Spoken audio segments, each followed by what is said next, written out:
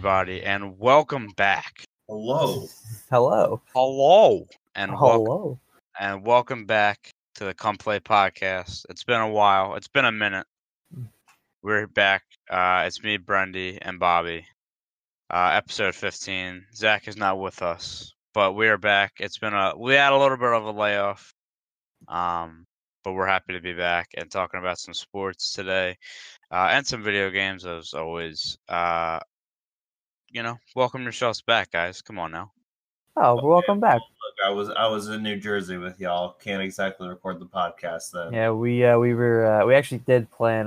Brandon made the nice long trip to New Jersey, and all we did was play poker. The whole time. Literally the entire time for 3 straight nights. So there was that. We went bowling one night. We went bowling one night, but then I Yeah. got hurt, and I unfortunately had some family emergency stuff going. So it wasn't totally Still can't the figure out plan. how the hell that happened, by the way. I have no idea, and I'm not even going to begin to figure out what I even did. For those listening, I'm referring to, I have had back problems since I was 16 years old, and I came home from college, and literally within the first night of me going to sleep in my own bed, I woke up and it felt like somebody hit my back with a jackhammer, and I could barely walk and looked like a question mark as I was walking around. It was terrible.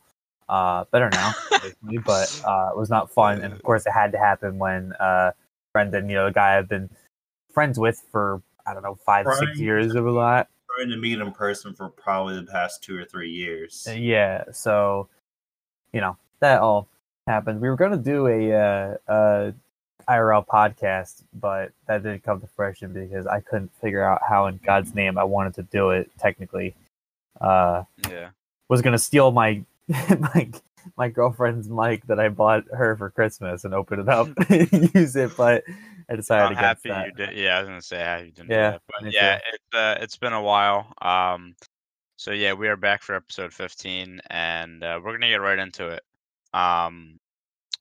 We have some NFL talk this week, as always, with the playoffs coming around, and then the college football playoff is Monday, so this may be up before the game, may not, we will see, but we are going to talk about that.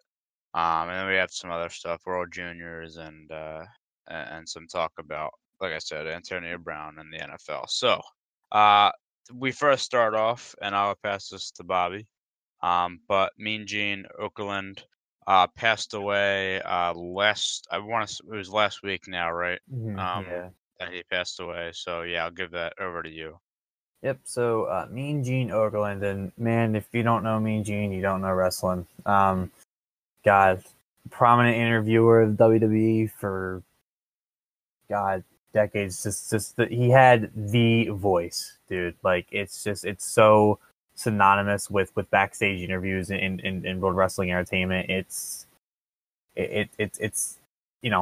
the wrestling world took a huge blow with his passing. Everybody knew who this guy was. Even people who may not have been totally fans, like everybody knew who Gene Okerlund was.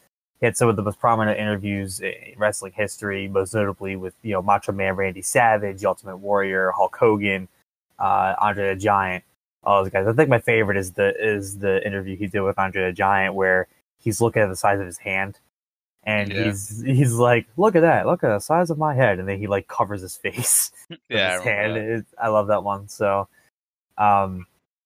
not sure. I have yet to find how exactly he passed away, but he passed away at the age of 76. WWE announced. His legacy will obviously live on. He is a Hall of Famer in WWE as well as many other organizations. Got to start in AWA, went on WWE, and had interviews with every big star you could possibly name. Really sad day. Condolences to Okerlund's family and friends. And just really sad thing.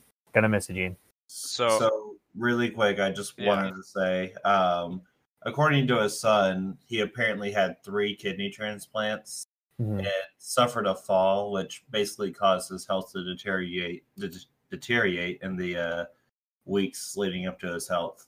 Isn't that crazy that just a fall? And I know it's not a source that you like, but that's according to TMZ. So one thing I was gonna say real quick is a lot of people love WWE and WWF, and what it was known as, and hate it. But there's figures that shape wrestling, and and shape the entertainment of it. Like The Undertaker was such a prominent figure for a while, and um, you know, Stone Cold Steve Austin, stuff like that, and like Gene Okerlund, I think was one of those guys that um shaped the WWE into what it is now, and stuff, in terms of entertainment value and stuff like that. So yeah, Yeah. it's He's made big numerous loss. appearances even after he kind of retired. Right. He was actually, I was looking when I was looking around, he appeared last year. I forgot he appeared on I think it was SmackDown or Raw. One time when he was interviewing AJ Styles, who's he's the hottest wrestler on the market right now. Well, I'm sorry, not on the market in the wrestling world right now. He's not on the market. Yeah. He's not a free agent yet. But he so he was still very active. His Hall of Fame speech, which I'm so sad I couldn't find to play for this for the podcast, is where he said that when I get the calls of the big house upstairs, I want you to bury me face down so all the critics can kiss my ass. And if that does not describe who Mean Gene Okerlund was, as just the biggest promo cutter of all time, Yeah. I'll tell you. So just sad day. Yeah. Just true legend. There will never be another one like him. Yeah, like I said, I think he's one of the guys that shaped the WWE. So, speaking of, this is such a bad transition. Oh, but I was gonna say, Jesus. speaking of guys that shape things. No, I'm kidding. No, we move on to Christian Pulisic. I want to die. It was a joke. Calm down. Christian bad one. Pulisic, the man who looks to shape the state of United States soccer, is the easily the brightest star for the United States. Just an amazing player. So he has been at Borussia Dortmund for a couple years now. He is moving on. He's going to England. He is going to Chelsea on a deal worth 64 million euros, because I don't know why, and I can do the conversion, but I'm too lazy. But every site that it's every site like has it in euros. So but yeah, for you.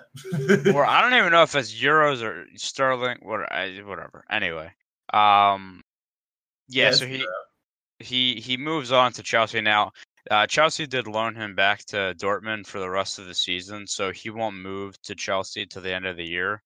But there's been a lot of I don't know if concern is the right word, but Dortmund has been one of the teams in recent memory that has been pretty good at developing prospects. They've had this year alone. I mean, I think for Pulisic alone, I think they kind of showcased him well and developed him well, and they got other guys there. Jadon Sancho, an English player, has been one of those guys, really young guy, who's kind of emerged through their system.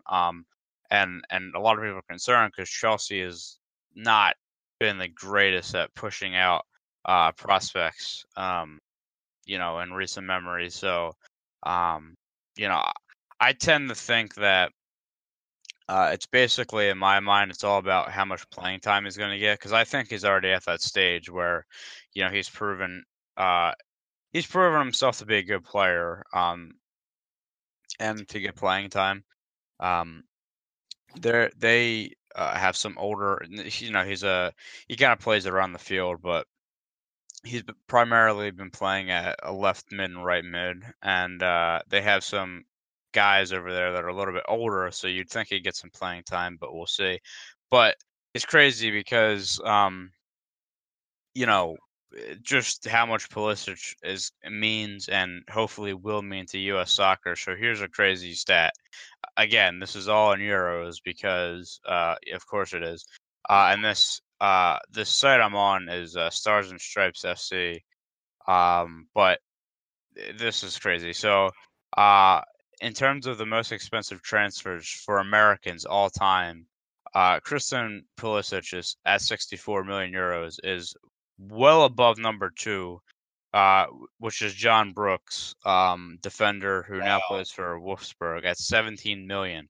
Now, the crazy thing is, if you add up the second most expensive transfer to the 10th, the top 10, it is just over what was paid for Pulisic. Basically combined, he's worth almost as much as the 2 through 10 are, which is crazy. So it adds up to them for 72.4 million euros, and he got sold for 64.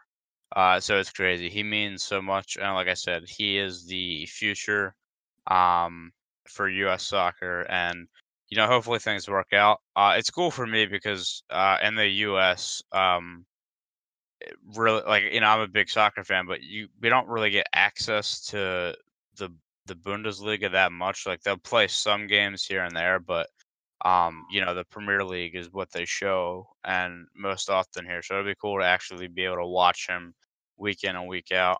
Also, through the last year, he is the third highest transfer out of all players. So it's crazy, man, what he got sold for. It's kind of funny to think, that man is 2 years younger than me and is basically the face of the men's national team.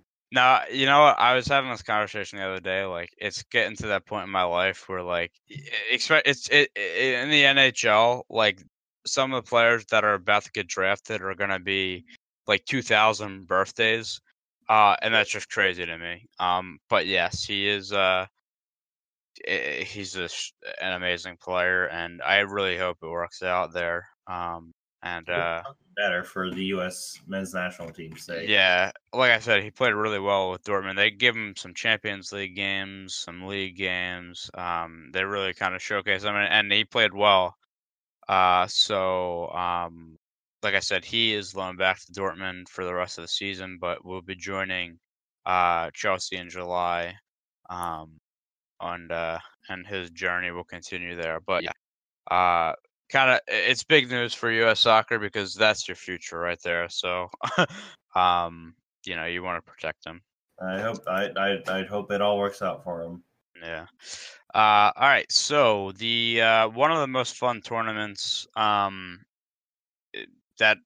in hockey, I think, really, and arguably in sports, though many people won't watch it, just wrapped up. The World Junior Championships being held in Vancouver this year. Vancouver and Victoria, I should say. Just wrapped up. Heartbreak for the U.S. As Finland takes gold on a goal from the probable number 2 pick behind Jack Hughes in the 2019 draft, Capo Caco. With 126 left, and just heartbreak after being down 2-0. United States ties it up 2-2. And yeah, with 126 left, I'm watching it. I literally texted the group chat 10 seconds before and said I can't breathe, and then fucking Finland scored.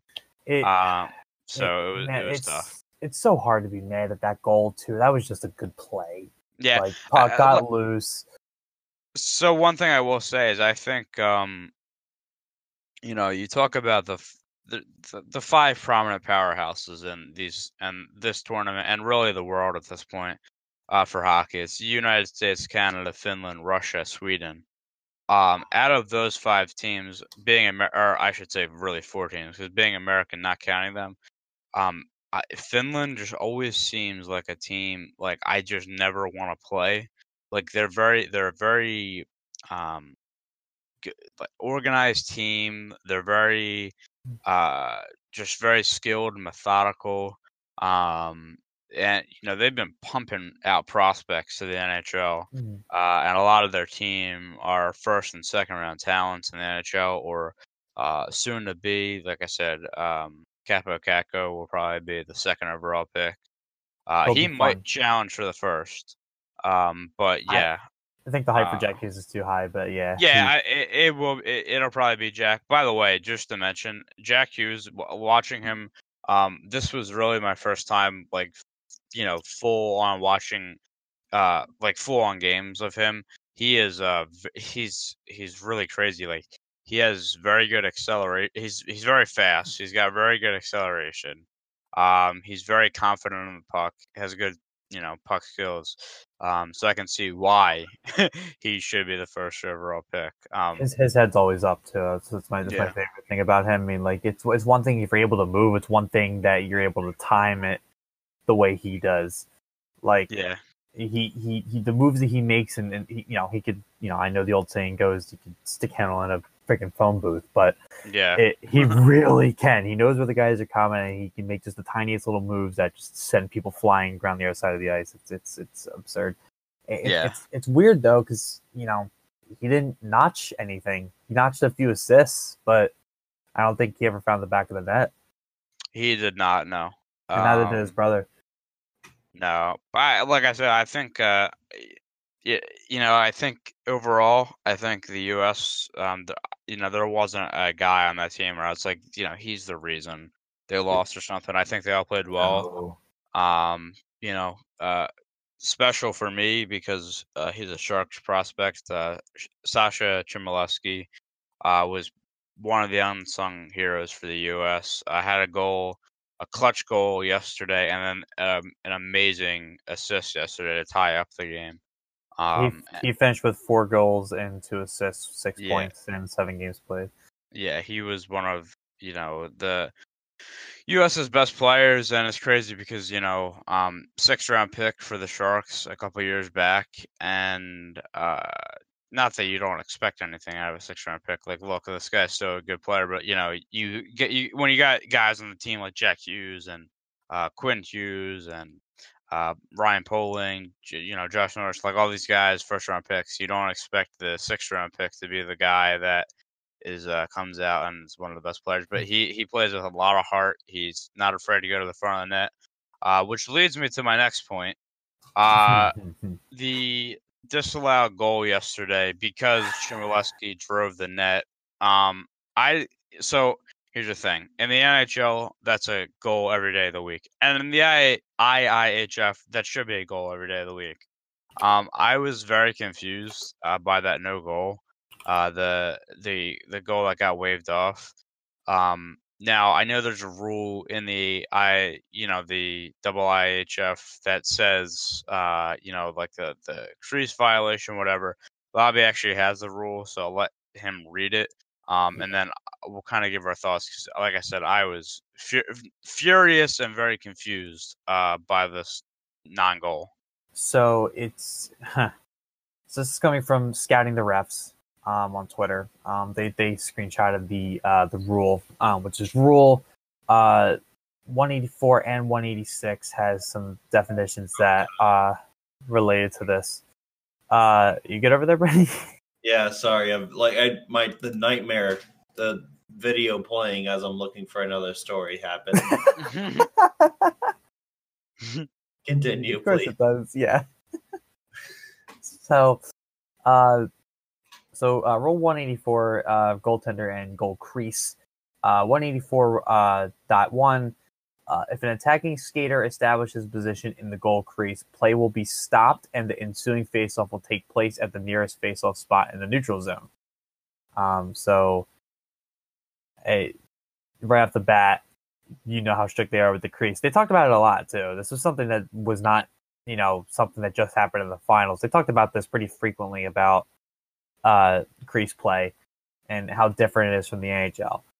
So Rule 186, notably Rule 186.4, if an attacking skater establishes position in the goal crease, obscuring the goaltender's sight line but making no contact, and a goal is scored, it will not count.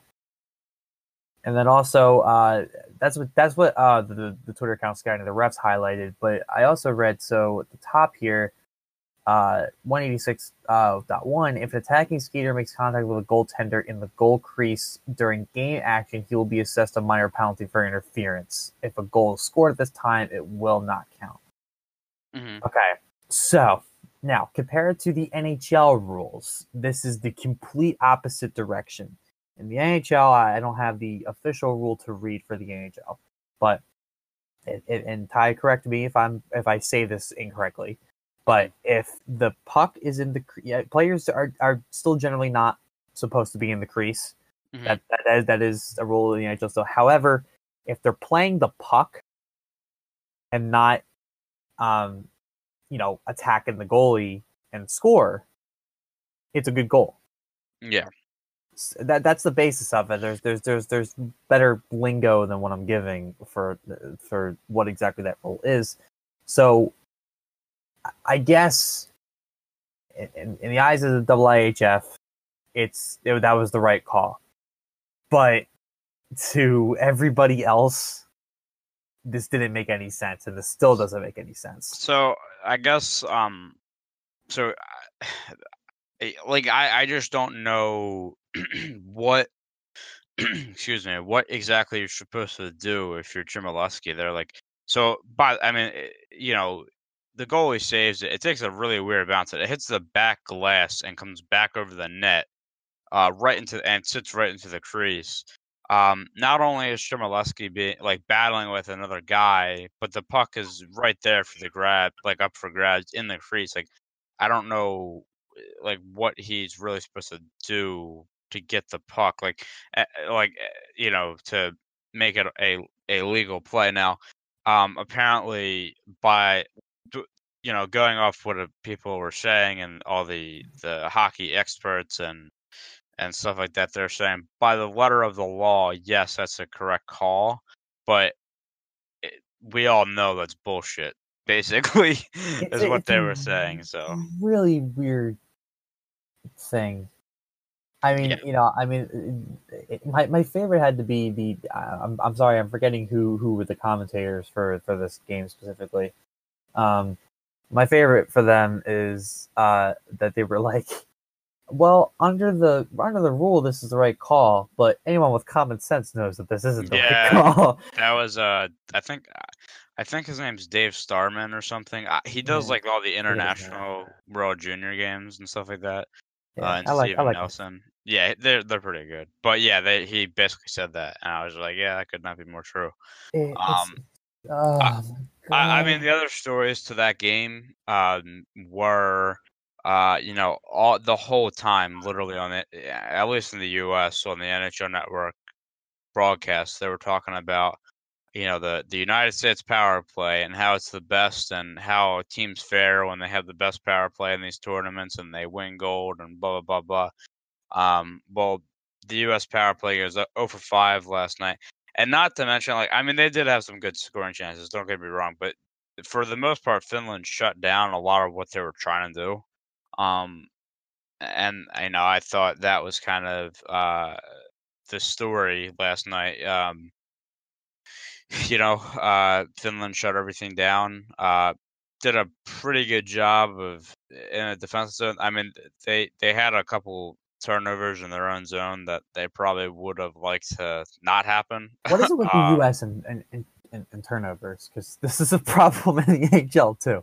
Yeah, well, I was saying, I remember, I think I texted you or something saying that I thought the first game of the tournament, I think it was the first, second game of the tournament. Let's see. I'm trying to think who they played. Isn't it weird how quick this tournament went, by the way? Yeah, I love this tournament. It's something too short, man. But I mean, they have to do this because these players have other obligations. But yeah, the first game was against Slovakia, a team they should have handled easily. I mean, they won the game 2-1, but I remember watching the game and thinking they turned the puck over way too much. And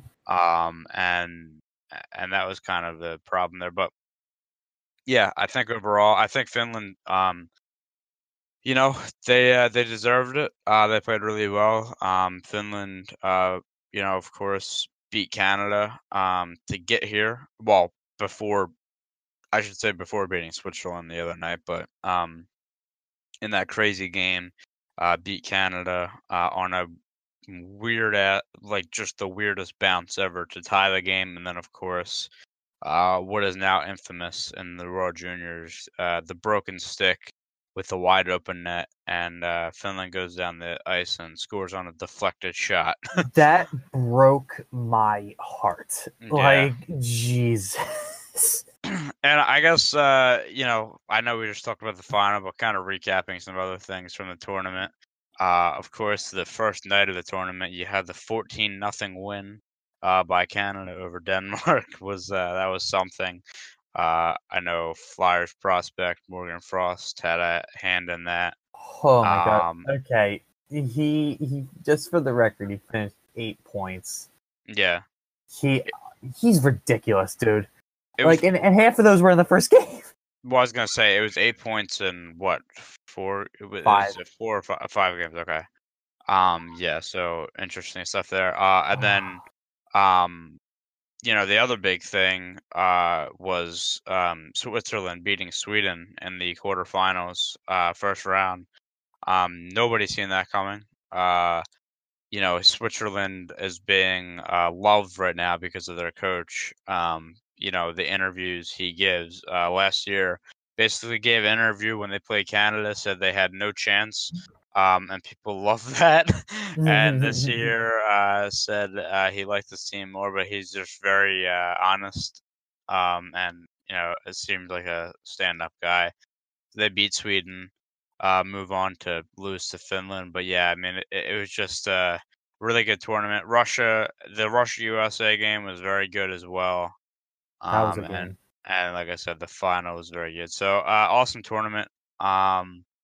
It's always good to see the NHL's future on display. And like I said, you got a lot of guys that are going to be drafted and a lot of first-round picks that showed their stuff. So. Seriously, if you're listening to this and you have not seen this tournament, heard of this tournament, yeah, go! I'm telling you, I am so hyped for this every year. Yep, it's the day after Boxing Day till basically the first few days of the January, so it's about a week and a half long tournament, and it'll be the best hockey you watch all year. Yeah. Unless you're like a Caps fan or something, maybe not. But honestly, it's that good. I said this before, and trust me, I don't want this to happen. But if there is an NHL lockout, the World Juniors will be even better when that does happen, because everybody will be free to play. So, all the eligible prospects will be free to play. So it'll be crazy. But it was like I said, an awesome tournament. One thing I gotta mention this. I don't want to, but I have to. I love Canada. I want to move to Canada one day. But when it comes to hockey, and international hockey specifically, they are fucking ruthless to the fans. It is crazy. First of all, and this has kind of been a big story that I guess is another thing we'll touch on real quick. This is a rant we got going on right now. It is. So in the Canada-Finland game, Maxime Comtois, not Comtois, Jesus, basically has a penalty shot in the overtime to win the game, misses it. They lose the game. Now, following the game, basically Canadians went to his Instagram and it basically cyberbullied this kid for losing the game for them. And I don't know if it was all Canadians. I'm sure there was other, I'm sure the United States had a hand in giving him some hate. But that's just our nature, though. I mean, that. But it was prominently, a lot of guys saying, you let the country down, blah blah blah. They, and then, of course, the games are played in Canada. Every game the U.S. plays, they're cheering for the other team. Now, the U.S. loses the championship last night. They're giving it to us. I'm like, look, I know what your argument's going to be. You've won all of these years and stuff like that, but every year is a new year, and we finished second and you finished sixth. So, why are you talking? We talked about this briefly too. Is that it's a good thing they didn't lose in a shootout, by the way. Oh yeah, because they would have been all. Yeah, they would have gone. Yeah. Now look, let me. I'll defend them real quick. I don't like the shootout either. Okay, I much rather than play 20-minute overtime periods until somebody scores. That to me really shows who the better team is than versus getting lucky goal. But dear God, the things you see from Canadian fans are like, oh, the win doesn't count because it was a shootout. If it wasn't a shootout, we win. Okay, listen, bud, you still lost. I don't know what you want to do. You want this, I don't like the shootout either, but man, it's like they don't count any wins if it was in a shootout. And the USA and Canada shootout, I mean, God, it happened the past 2 years. It was so much fun to watch, though. Yeah. I mean, that was the thing. Like, I just didn't want them to go into extra time because they go into overtime and they have to go to a shootout. The Canadian fans will not shut up for the next 5 years about it. Look, the stereotype is Canadians are very nice, and they are. But when it comes to hockey, they are savages. They had the fights. I mean, it's their sport, man. They should be having everybody's number in hockey, every year. But here they are, finishing 6th, and then they go attack the one kid who missed a penalty shot, which is it's not like a charity line. It's not a foul shot. He still has to beat the goalie. If the goalie has, the goalie has just as much skill as the guy skating down the ice straight at him. So I don't know what they want him to do, man. I mean, you can only have so much of these kids. There's some of them who are not even 18. Yeah. I mean, the knock is all these guys that are saying all this stuff. I mean, they're not out on the ice, and it's stereotypical to say that, but. I mean, it's also hypocritical because I know you and me yell at our TVs constantly during our games, and yelling at the seasoned veterans who have been doing this for a lot longer than you and me have. I mean, look, these kids are anywhere from 16 to 20 years old, playing in front of 20,000 people in the arena, and then hundreds of thousands of people watching, and then you got guys like that coming out. But anyway, I just needed to add that before we move on because it's just been kind of crazy. But yeah, good tournament. Congrats to Finland. Really proud of the U.S. for the silver. And can't wait till next year. If Farabee made that goal, sorry, I need to add that too. That move. Yeah, that was crazy. Okay, go on. I'm sorry. Now we move on to a little bit of NFL. This it's kind of unfolded over the past few days. Antonio Brown drama. It's kind of gotten worse for the Steelers over the past few days. So the original story was Antonio Brown was at practice and went off the field and was upset. He was saying, "I'm done with this." Blah blah blah. It was reported by I want to say it was Jason Cantora or something like that, or Cantora or something like that. That he wanted a trade. Everybody was saying, no, that's not right. They were saying he didn't ask for a trade, blah, blah, blah. That was a few days ago. Now we're here. The Steelers themselves said they will hear offers for Antonio Brown. Now, a lot of people are speculating, and I think this might be true, that the reason that this kind of happened, and this would be just very diva-esque if this was the case, but are you surprised? Juju Smith-Schuster, the breakout wide receiver for them, who on any other team would be a number one receiver that didn't have Antonio Brown on it, was named the MVP, the team MVP, and apparently that's what a lot of people are saying is the reason he's I don't know. I guess not getting the recognition he wants or something, but Juju's had an amazing year. And like I said, he'd be a number one receiver on any other team. Yeah, it could be that. It could be a culmination of a lot of things, but the bottom line is here we are. After losing Le'Veon Bell, who will not be returning, of course, and getting nothing for him. And now if you get into a situation with Antonio Brown where, you have to trade him because he's not a free agent. But everybody knows he wants to go. You might not get as much as you would hope for him. So yeah, it's crazy. I guess I'll pose this question to you guys. I mean, what do you think? What do you think happens here? Because like a lot of people are like, this is a lot of horse shit. Like this isn't actually happening. There's been the whole thing with AB and the 49ers on Instagram. What do you guys think happens in this case?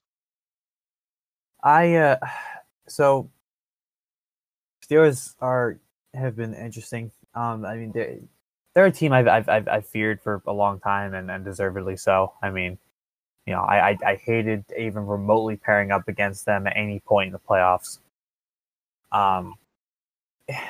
So my understanding right now about Antonio Brown is that he is not happy with Big Ben, like at all. There have been multiple. I listen. The reports are beat reports, so who knows? But he apparently is extremely unhappy. There have been a ton of blowups. Apparently Big Ben not really fond of him either. And saying my favorite quote I think I saw in a headline was Big Ben saying, "I don't have to throw you the ball." To which I say, "Yes, you do." With a guy like him out there on the field. Here's where I may, and I'm not sure if this is totally a hot take or not, but I feel like if Antonio Brown goes, right, I think Juju can easily fill his role. Yeah, I think so. I know AB is something special, but I also think Juju is too. Like, so I had him in fantasy this season in my PPR league, and he doesn't get thrown the ball. He did not get as many attempts to him as he should have. At least in my opinion. I mean, if AB goes and Juju becomes the number one, I honestly think he'll tear it up. And then you also have, I don't want to harp. Well, I don't want to spend too much time on it because we've talked about it forever and everyone's kind of done with the story. But the whole Le'Veon Bell thing, and had Connor come in and break out. So to me, this is the Steelers kind of shedding their skin a little bit and kind of showing off who their future is. Because you have Connor, who was making a huge bid. We had a whole debate on the show about if we thought Connor was the new number one, right? But at this point, he's definitely solidified himself as the right back. I mean, it was a shame he got hurt in the last few games. But at this point, if AB's going to go, the Steelers already have their other guy. So it's a matter of now, can they make a trade with AB that gives them a little more depth? I don't think they have to worry about losing any talent on the field just from him. You know what I mean? Like he goes, they already have their other guy. At least to me. Yeah. That's just me. So I'm just gonna make this brief. You focus more on the fact that Antonio Brown leaves, that they kind of already have their they basically already have their replacement, so they don't have a whole lot to worry about. Mm-hmm. I'm gonna focus more on Antonio Brown himself. Mm-hmm. I see this may be a little like, okay, this is not my expertise, so take what I'm about to say with a grain of salt. So I'm gonna make a prediction. Come play network prediction. Here we go. Antonio Brown gets traded to the Dolphins. The Dolphins? Yep. I want to hear this. Okay. First point. Hold on. Well, first of all. Okay, go ahead. All right. First point. Antonio Brown grew up in Miami his whole life. Yep. And he's said before that he is a Dolphins fan. Mm-hmm. Back during his before he was with Steelers, yeah. Second of all, one of the biggest problems with the Miami Dolphins is the lack of a wide receiver. The problem I'm seeing right now. That's Well, the I mean, I start guess of it. you got Danny Amendola and a couple other guys, but I miss you. I'm sorry. I said I miss you. To Danny.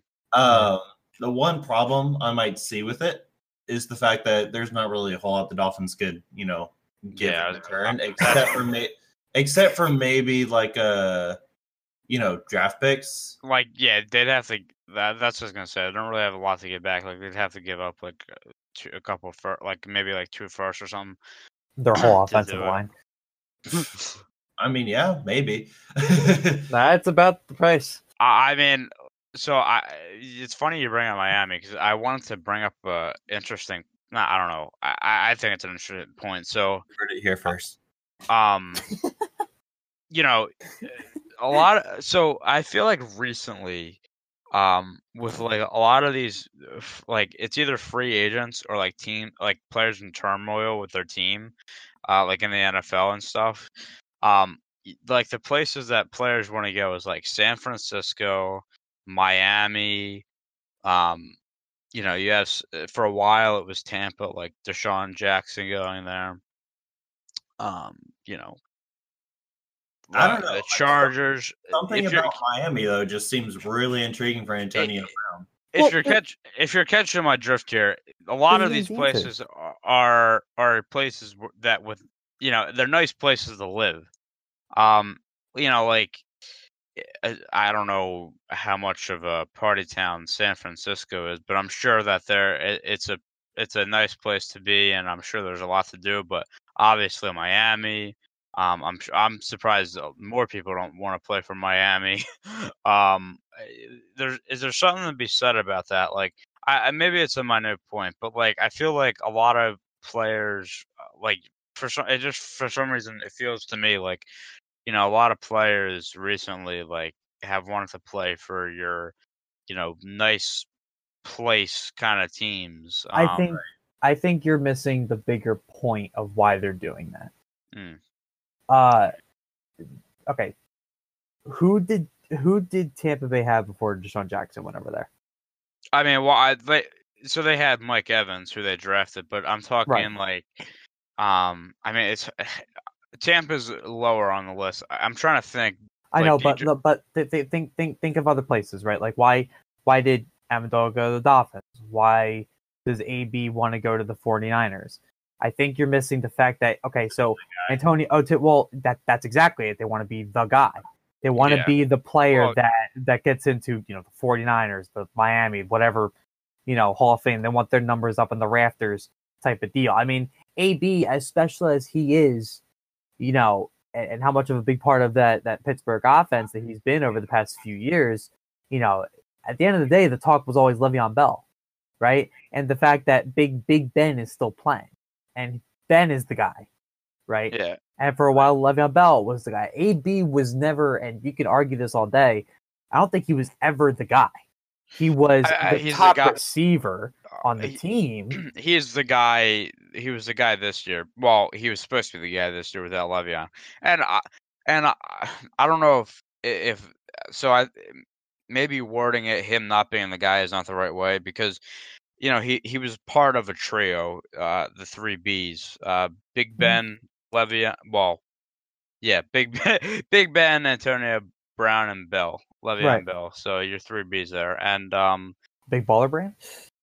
Yeah, Big Baller Brand. Look, like I'm not saying that was the reason. I'm just saying it's like I feel like recently that's been the case. Like you got a lot of like Florida teams, Texas teams, like California teams that like just like it's like players just seem to want to play there, and like it's like the teams have not been good. It's just that and I know about being the guy and stuff like that, but yeah, I don't know. Maybe it's just a coincidence, but that's just kind of how I was thinking. I mean, I'm sure they, a lot of these guys, especially the guys who you can tell are like all out of Hollywood, kind of like a guy like AB, would want to kind of live the life, right? Play for a team like Miami and then go party it up and then report to the game on Sunday, go for 3 touchdowns and then go party again.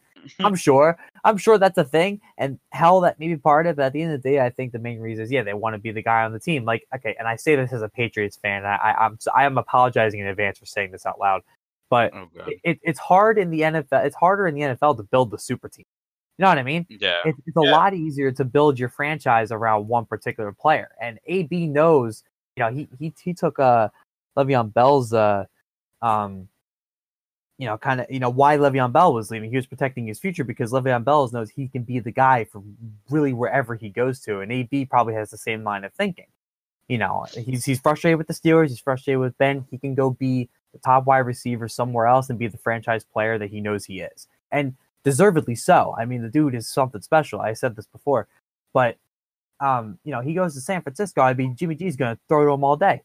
He's gonna be one of the best fantasy players next year if he goes to San Francisco. I mean, he's gonna be the top receiver on that team. I don't think there's any question about that. So I think that's what the trend kind of is, and it's why, it's also kind of bound to happen because of the how the draft works, right? I mean, the worst teams get the number one draft pick. That's why you have Baker Mayfield turning around the Browns right now.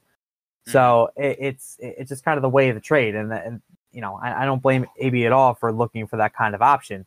Even if the team is not fully there, if San Francisco's not fully there, even if not fully there, he could still be the guy that, like, hey, remember when Antonio Brown was on the field? Remember how special that was? Like, that's the type of stuff that, like, you hear about from, like, your parents or whatever. Like, oh, I remember when this guy played. You know what I mean? He could be that type of player, and that's what I think he's trying to be. I mean, I've said this numerous times, but I think the quarterback. So, like, you're sitting with Odell right now, and again, take this with a grain of salt because Odell has still had a great year, but the whole thing with Eli Manning, like, couldn't get him the fucking ball because he's old as hell. Like, the quarterback makes the wide receiver. So I would be careful if I'm Antonio Brown. Like, Big Ben, and I know he's saying he's not getting him the ball this year, but look, I think he still had correct me if I'm wrong. Actually, somebody fact check me, please. But I think he still had a 1,000-yard year. Or he might have been close. I mean, he definitely got the ball. He had about 300 yards over. So yeah. So I mean, he was still a 1,000-yard receiver. And he had a career high touchdown.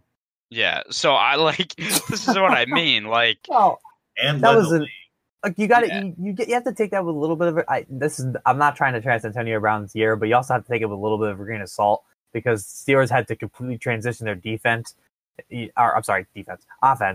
Had to completely transition their offense with the whole Bell situation. So yeah, it makes total sense that they started passing a little bit more than they did.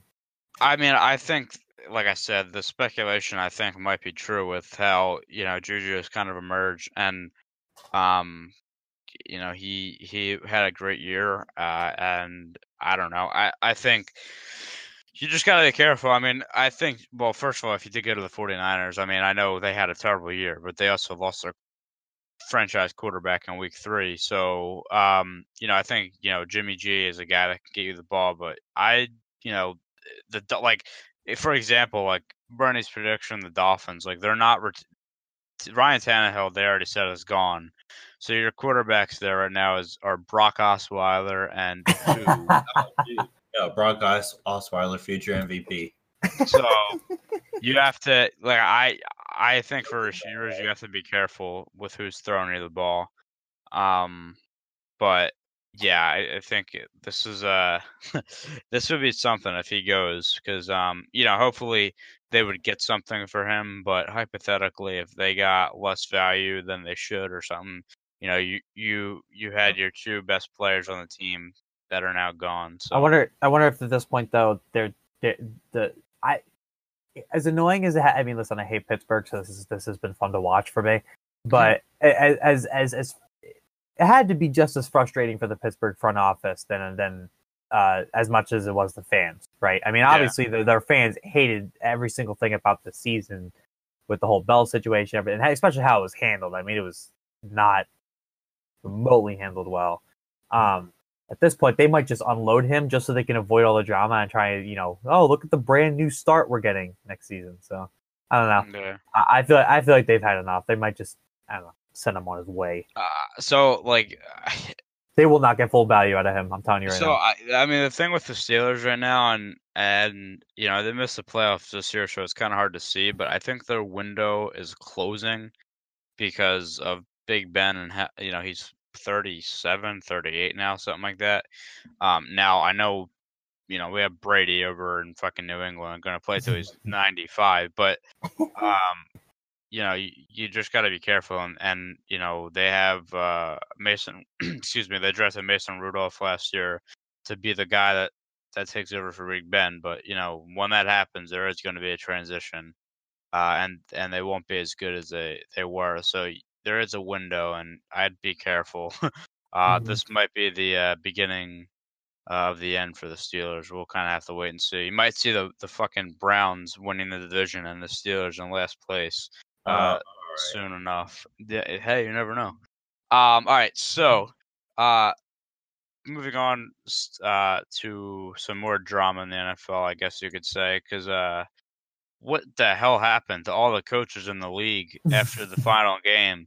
We had I think it was six, 6 coaches were fired after the season, Black Monday, and also just the last Sunday of the year. So we will start. I just want to kind of go through the list, and we can kind of talk about what the team is going to do, and maybe what the guy, the coach will do. But the first we start off with is Todd Bowles of the New York Jets. They finished the season 4-12, and he was with the team for 4 years. And failed to reach the postseason or even come close. The Jets finally got their franchise QB in the draft this year, but he will be having a new coach next year because Todd Bowles is out. And there's, I think Mike McCarthy interviewed yesterday with them, which, he got fired this year from the Packers. So we'll kind of see who goes there. Like I said, interviews are being conducted. I will say this: interviews are being conducted for basically every team who fired their coach this week. And I know they're waiting for guys to finish their when their team is out of the playoffs, they'll be able to interview them as well. So yeah, that was the first one. Second one, a little bit of surprise for me. I know the record this is what it was, but Adam Gase of the Miami Dolphins got fired. This one was a little bit of a surprise. Over 3 seasons, he went 23-25. Obviously not great, but we've seen the Dolphins this year. The Dolphins started off crazy because we were talking about. I think the Dolphins were like 4-1 and 3-0. Yeah, because at one point in the season they were like 4-1 and the Patriots were 2-2. I'm like, what the hell is going on here? That's when I wanted to shoot myself. I remember that. But yeah, we all knew in the back of our heads that it was going to finish how it did, and Patriots should be on top. Either way, yeah, they started off 3-0 this year. They finished 7-9. Adam Gase used to be the coordinator for the Denver Broncos when they won the Super Bowl. So, he's already gotten interviews, which I kind of expected. I know the Arizona Cardinals interviewed him. The Cleveland Browns interviewed him. So, yeah, I think he gets a job very soon. I really like him a lot. I mean, he kind of had the shit under the stick because Brock Osweiler was his quarterback for most of the season with Tannehill out, and even when he had Tannehill, I mean Tannehill is a good quarterback, but he's nothing special. So, yeah, it's he'll get a job very soon. I'm sure of that. This one, close to my heart, and I could not be more happy. Vance Joseph is out as the Broncos head coach. This is, by the way, I mean, this kind of just goes to show the Broncos franchise as a whole, and it's, I'm proud of this, except Vance Joseph ruined it. This is the first, the Broncos' first consecutive losing seasons, back-to-back losing seasons since 1971-72. which is kind of crazy to keep their dominance. Watching the Broncos this year, look, I'm not going to blame everything on Vance Joseph. There was a lot of, I mean, this is part of what the coach was there for, to straighten this out, but the discipline was not good. The quarterback play, again, was not good. There was a lot of injuries. We had to be one of the most injured teams in the league this year. And it's not all on him, but there's a lot of times in the games where clock management and just decisions were not made properly, and just over the last 2 seasons, it's been tough to watch. So yeah, I'm happy to get a fresh start with another coach. We have the thing with the Broncos right now, and it's kind of, I mean, this is kind of another story for another time, so I'll keep it short. But they're very far behind. They're scary far behind right now. With they're talking about doing a rebuild or a revamp. That's fine and all, but it's a quarterback-driven league. And it's one thing to have a guy in your, as a backup quarterback ready to step up, but the Broncos don't have that. They have nothing right now. I hope they draft somebody this year, to fill that need. But yeah, it's Case Keenum and nobody else. And Case Keenum sucked this year. He returned to his former self. So, they have that's also an aging core. So it could be a long couple years for me. But yeah, Vance Joseph is gone there.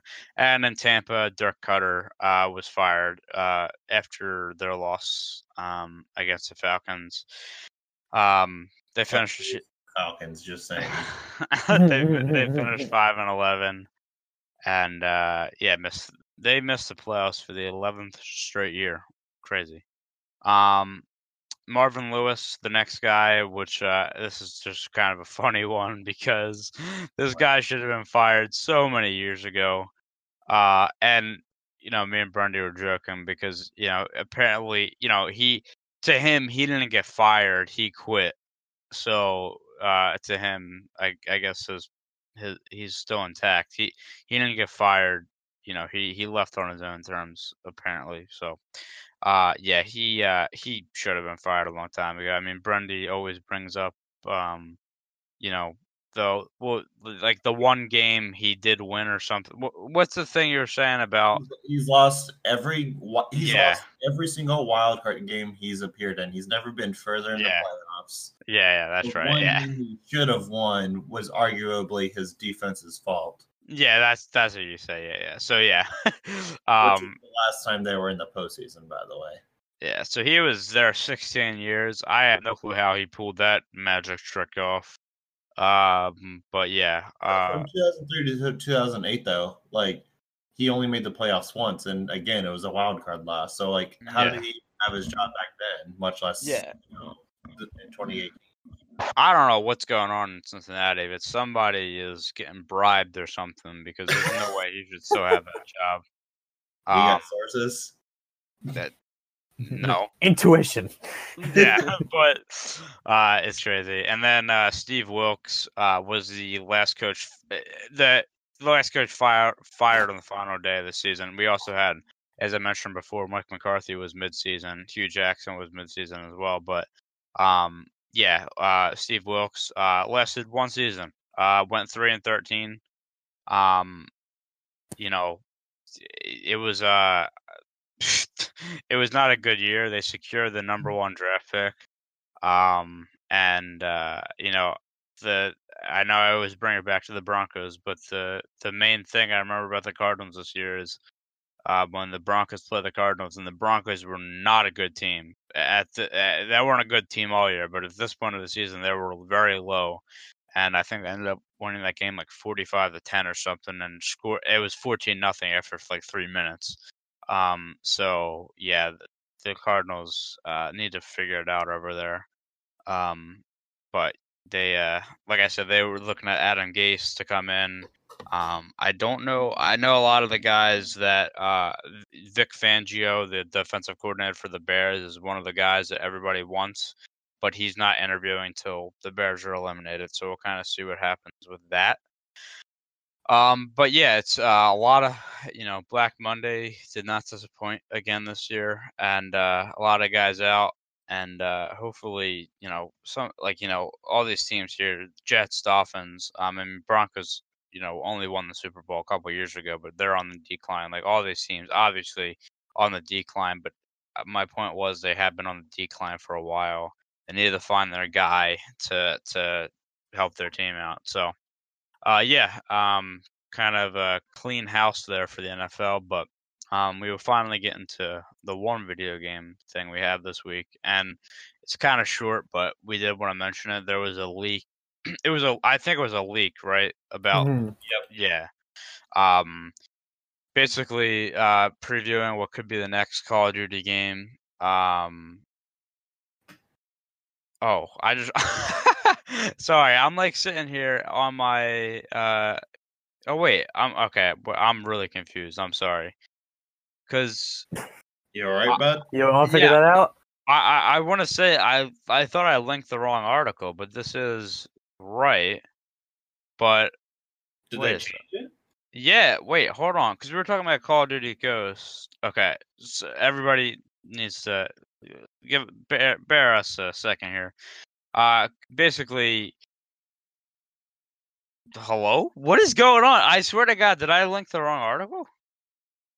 I thought I linked it. If you want me, I have something. If you want me to at least start with that. Yeah, take it away. Okay, yeah. All right, so I have articles from Dexerto here. Or Dexerto. I never know how to say that name. Dexerto? Whatever. So COD 2019 rumor suggests it's Modern Warfare 4 at the moment. Right. That's the current rumor with specialists such as like we've seen recently, and another battle royale mode. That's the current. It'll have a campaign, multiplayer, zombies, and battle royale. Now, here's the big one that has come out recently, and I don't think we, when we originally started talking about this in the chat, knew about. There's no new campaign, but the single player may be an MW2 remaster. Wow. And but there's an asterisk excluding no Russian. Of course, you can't put that back in the game. Oh yeah, you do. And not in this world. Dude, possibly... give me like an intervention. I'd just be quick scoping NPCs. Oh, stop, jeez. Quad collat in the Russian airport. I love it. Yep. Oh my god. And you just get an intervention. All right, you know what? We're just gonna go through this. Rumor roundup that I have that as it stands right now, because obviously I guess whatever link we had originally changed, but I picked up another one because I just needed to familiarize with. Okay. For the record, I had the wrong article, so I apologize. Yeah, Dexerto reports as follows. It's an Infinity Ward game, remember, so Infinity Ward 2019 is possible. It is now currently rumored to be Modern Warfare 4. The game will be constructed as follows: campaign, multiplayer, zombies, and battle royale. Number 2, contains no new campaign story. The single player is a remaster of Modern Warfare 2 campaign, excluding no Russian, and possibly the Modern Warfare 3 campaign to be added later. I remember nothing from the MW3 campaign, like at all. Yeah, I don't really either. The MW2 I remember like the back of my hand, but I just remember MW3 was the Makarov game. Yeah. Number 3, similar to Treyarch, Black Ops 4, Infinity Ward Modern Warfare 4 will be heavily focused on the multiplayer aspect of the game. I am not surprised by this. Fan favorite maps from the Modern Warfare series will be coming back alongside new maps and weaponry. Bring back the intervention and do it the right way this time. 4, Modern Warfare 4 Battle Royale will contain iconic characters from the old series, including Call of Duty Ghosts. Number 5, Mr. Craig Fairbrass voice is the main announcer in multiplayer alongside a couple characters in the Battle Royale mode. Number 6, Modern Warfare 4 Battle Royale map will be similar in size to Treyarch Blackout. Nearly 45% of the map will be covered in snow. Players can use snowmobiles for transportation in that area. Oh, I'm immediately thinking of the Spec Ops mission with the snowmobile where you had to get through all the flags and you had to shoot all the guys down. You know what I'm talking about? In MW2. Yeah. That was a fun one. I was more of an MW3 Spec Ops person, not really MW2. Oh, I thought MW2 had MW3. I meant like that was my go-to. Like, I minority there. Yeah. Not me and Bobby. That's for sure. No. We'll have to. I feel like most people are in W2 Spec Ops over We'll have to W3. do we'll have to do a live stream, Tyler, of you and me doing a Spec Ops run. We'll have to do that. That is, you already know what mission we want to do. Oh, absolutely, absolutely. Maybe we'll do like a charity stream or something. Okay, we'll talk about that later. Number 7, Modern Warfare 4 will introduce specialists for the first time in the series. I haven't had enough time to play with the specialists to really have an opinion on this yet. I guess it gives the whole create a class system a little more diversity than just look at the weapons. It gives everybody special perks and whatever that they can use, and I guess it gives it a little more different types of play styles. So that's fine. 8. The Pick 10 system is a class building feature in Modern Warfare 4. Oh, so is that in Black Ops 4? I can't remember. I'm sorry. The Pick 10 system. So you have the 10 items. Okay. I'm not leveled up enough to even know. I don't even have the game. Yeah. I remember that. I just remember that in Black Ops. Yeah, I actually remember they announced that. I was actually really happy. I couldn't remember. It's really underrated. It made sense in Black Ops 2. Yep. That was making that was some their new thing. very, very tactical sacrifices for that game. God, I played the hell out of that game. All right, never mind. All right. The last one, and I'm just discovering this now, but this is interesting to me. Modern Warfare 4 could possibly be the finale of the series. I guess you kind of have to. I mean, how many more of these can you make? I would argue that it probably should have ended in Modern Warfare 3, though. I would agree with that. Unless there's some villain from the Modern Warfare series that I'm not thinking of, they're basically all dead. Yeah, well, here's the thing though, and this is where it kind of gets me. They've gone. Call of Duty have gone the multiplayer route, and I don't blame them at all for that. I mean, everybody knows that was kind of their go-to since Modern Warfare 2, whatever. That's just how the game went. Nobody really cared for the campaign anymore. So to me, it seems a little weird to continue the Modern Warfare series if you're not even gonna have a new campaign. That's really strange to me. That's just me. I know most people compare the games in the series via the multiplayer, but the idea of this originally was to keep the stories going. I don't remember anything from MW3, but I know there were callbacks. MW2 and the original Modern Warfare had callbacks. I mean, the original Modern Warfare, you had missions that were referenced in MW2, and the same goes to MW2, MW3. And then you had some sort of callbacks between Black Ops 1 and Black Ops 2. I mean, it was barely, but they were there.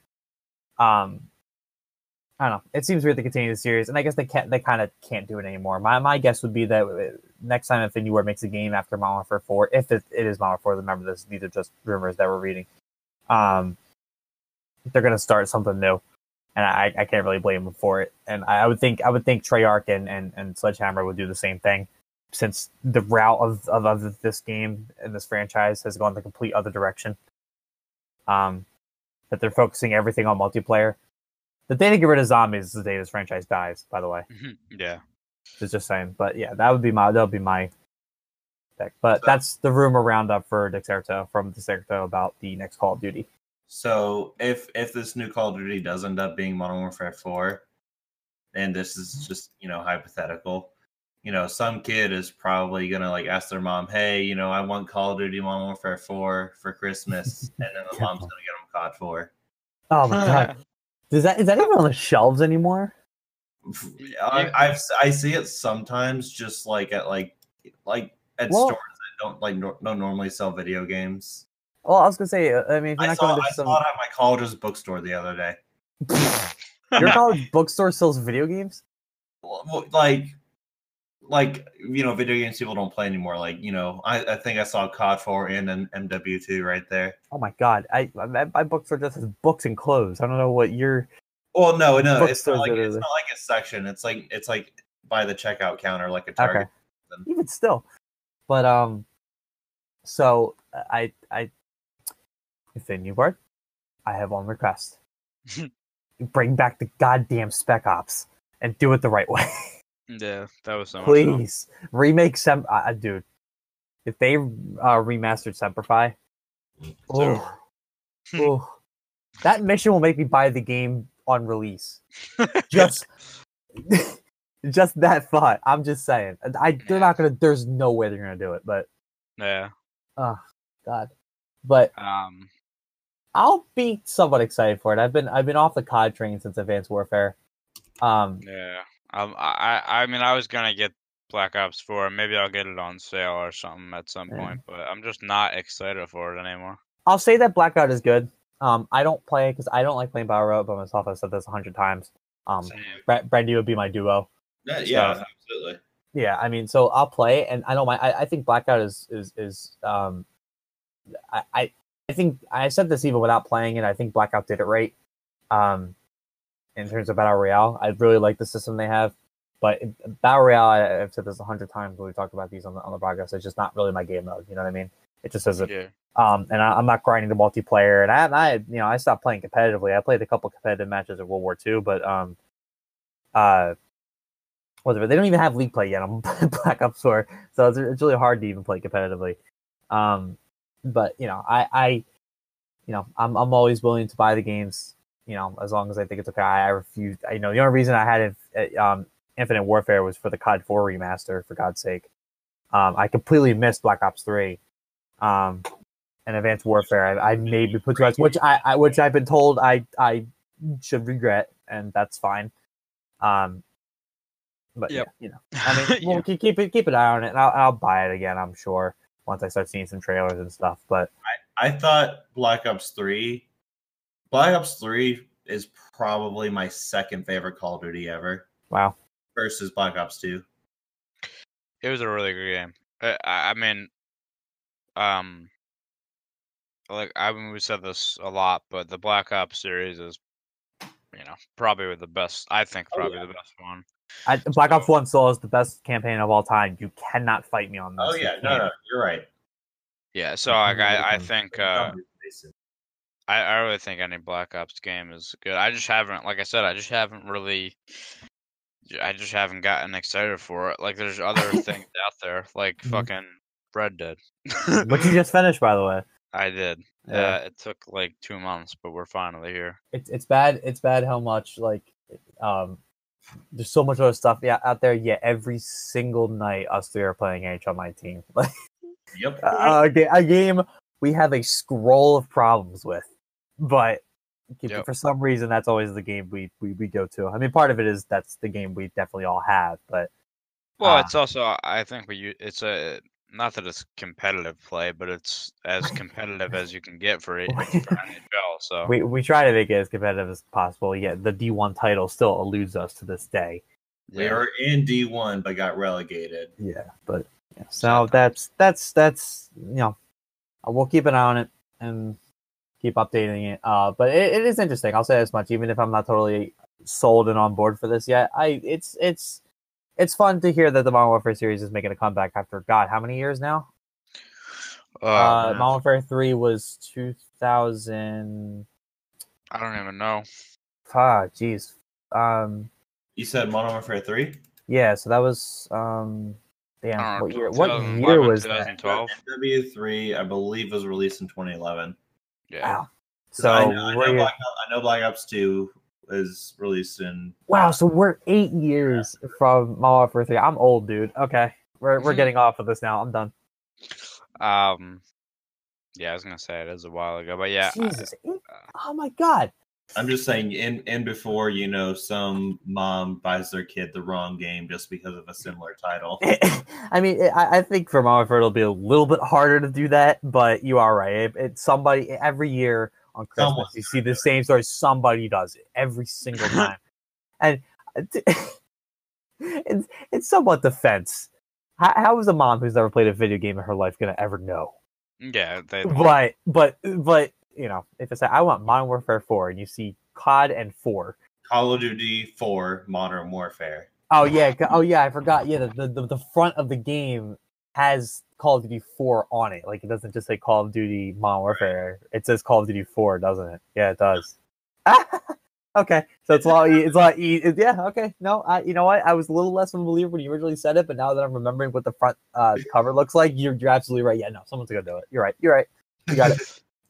All right, and then we will move on to our bigger stories this week. So the college football championship is Monday, as I said before.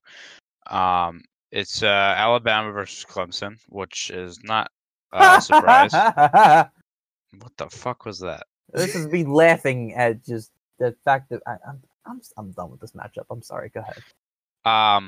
So yeah, I think so I'm sorry. So we have the Alabama Crimson Tide, of course, beating Oklahoma 45-34 in the Orange Bowl to move on to the game. You know, I don't even know who was it that disagreed with me about Kyler Murray, by the way. Was not me. I guess it was Brandy. Yeah, it was me. I was saying you're basically saying Kyler Murray would probably have, a good NFL career. I disagreed. You're crazy. Anyway, so yeah, they beat them in the Orange Bowl, and then Notre Dame. Clemson easily handled Notre Dame 30-3. So here we are again, Alabama versus Clemson.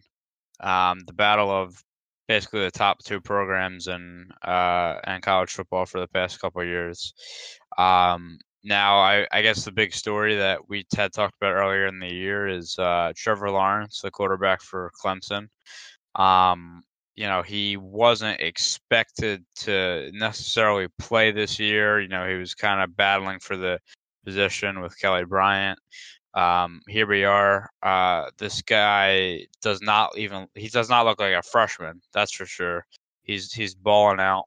And he'll probably come out of the of college next year, get drafted, and will probably be the first quarterback off the board, if not the first player off the board. Are you talking about Trevor Lawrence? Yes. Is he eligible? Not this year, next year. Oh, sorry. I thought you meant like this upcoming draft. I was like, I don't know about that one. No, next year. Him and Tua will probably be the first guys off the board. Now, the other interesting story about this game, which could very well affect this game, is that you had some Clemson players suspended for testing positive for PEDs that took them out of the Notre Dame game and will be out for this game as well. One of them being Dexter Lawrence, the defensive tackle for Clemson, who was projected to be a top 10 pick but has since fallen because of this positive test. And he that sucks. That really sucks. Yeah, I don't.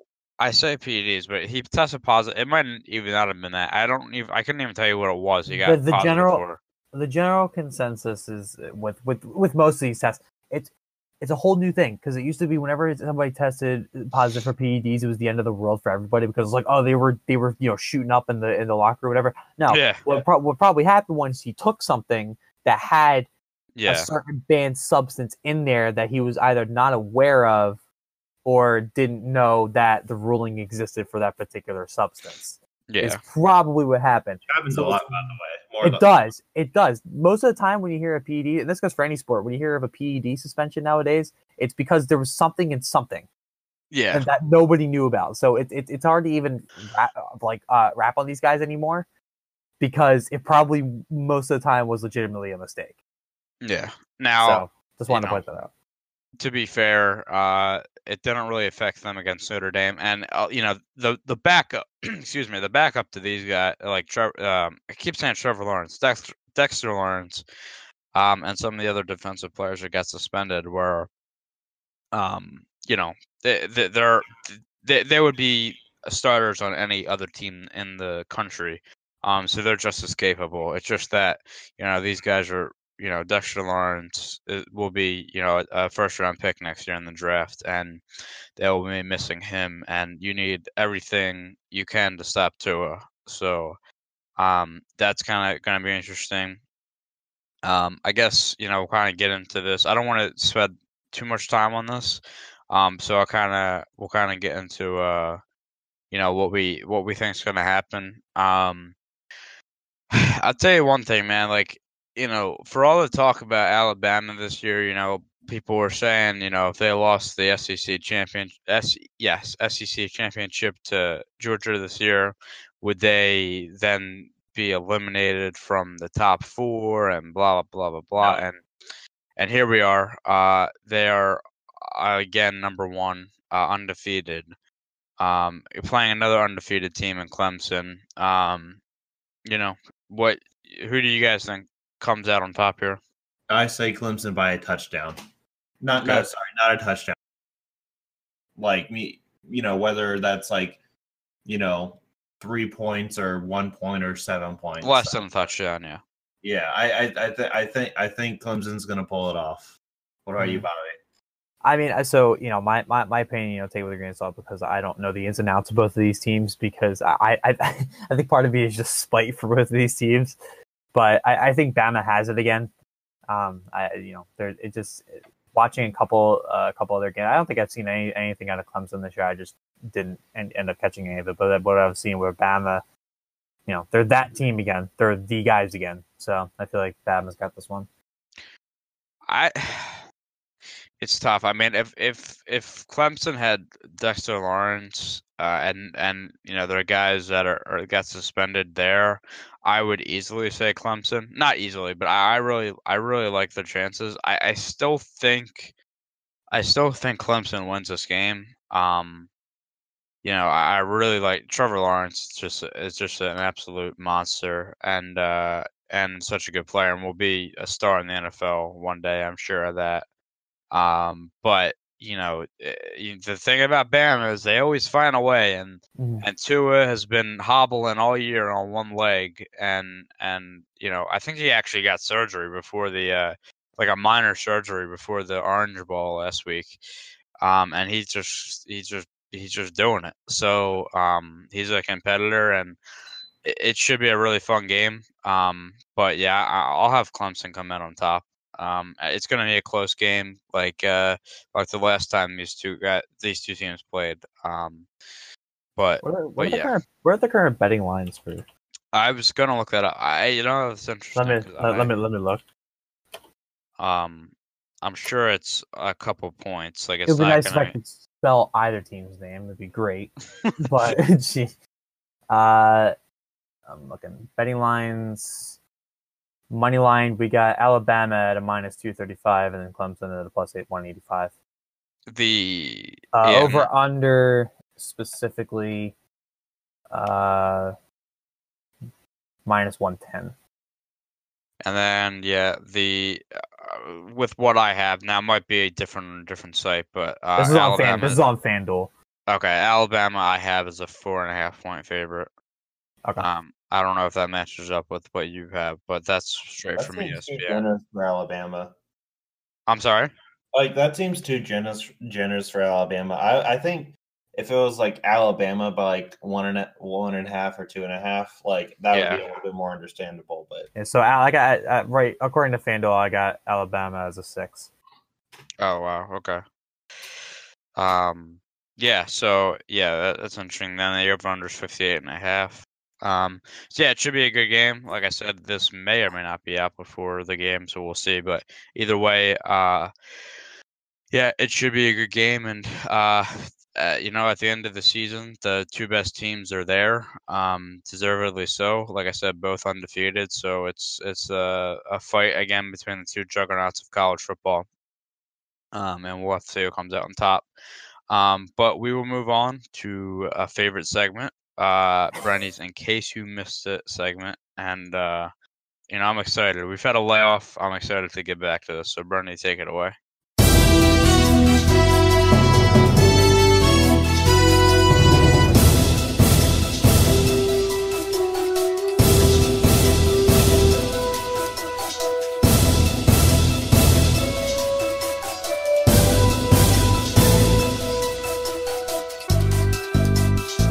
All right, boys, we got some good stories today, and I'm going to start off with probably the second best player in NBA history, behind Brian Scalabrine, of course.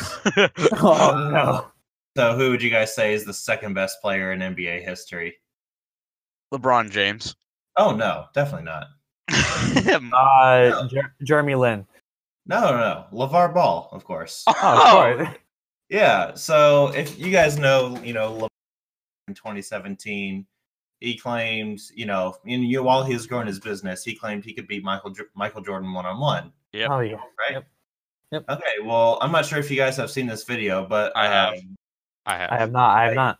You know where I'm going with this one. Then, so, I believe LeVar, he was basically just shooting some hoops. I think before probably a JBA game, possibly. I think it was, yeah.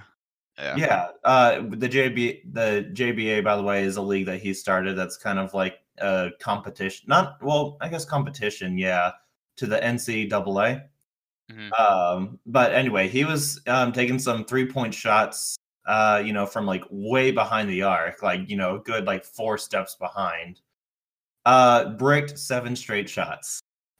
Not only did he brick them, not only like he literally airballed the first 4 shots.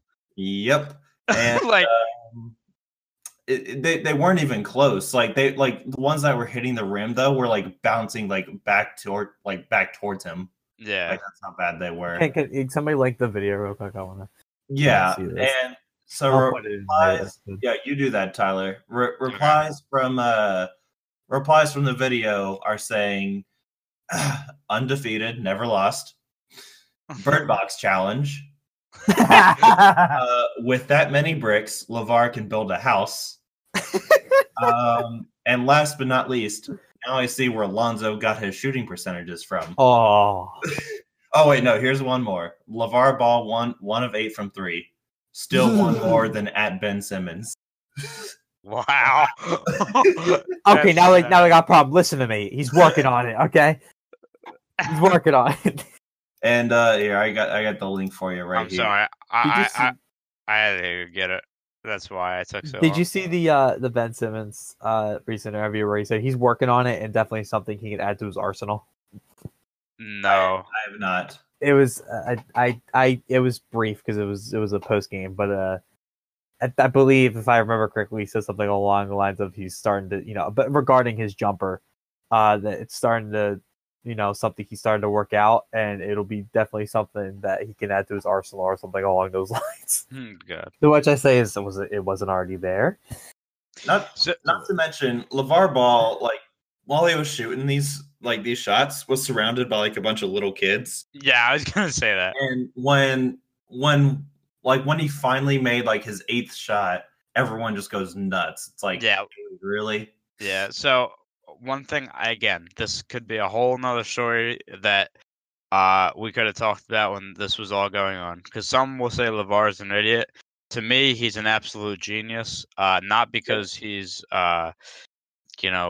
can shoot fucking 3-pointers, but he literally said all this crazy shit, and look where he is. Well, look how he's growing his brand. Got his own basketball association. Dude, he has done everything right at being the villain. It's incredible. Yep. Embraced it. You hate to hear him talk, but at the end of the day, yeah, he's the marketing genius. Dude, at some point,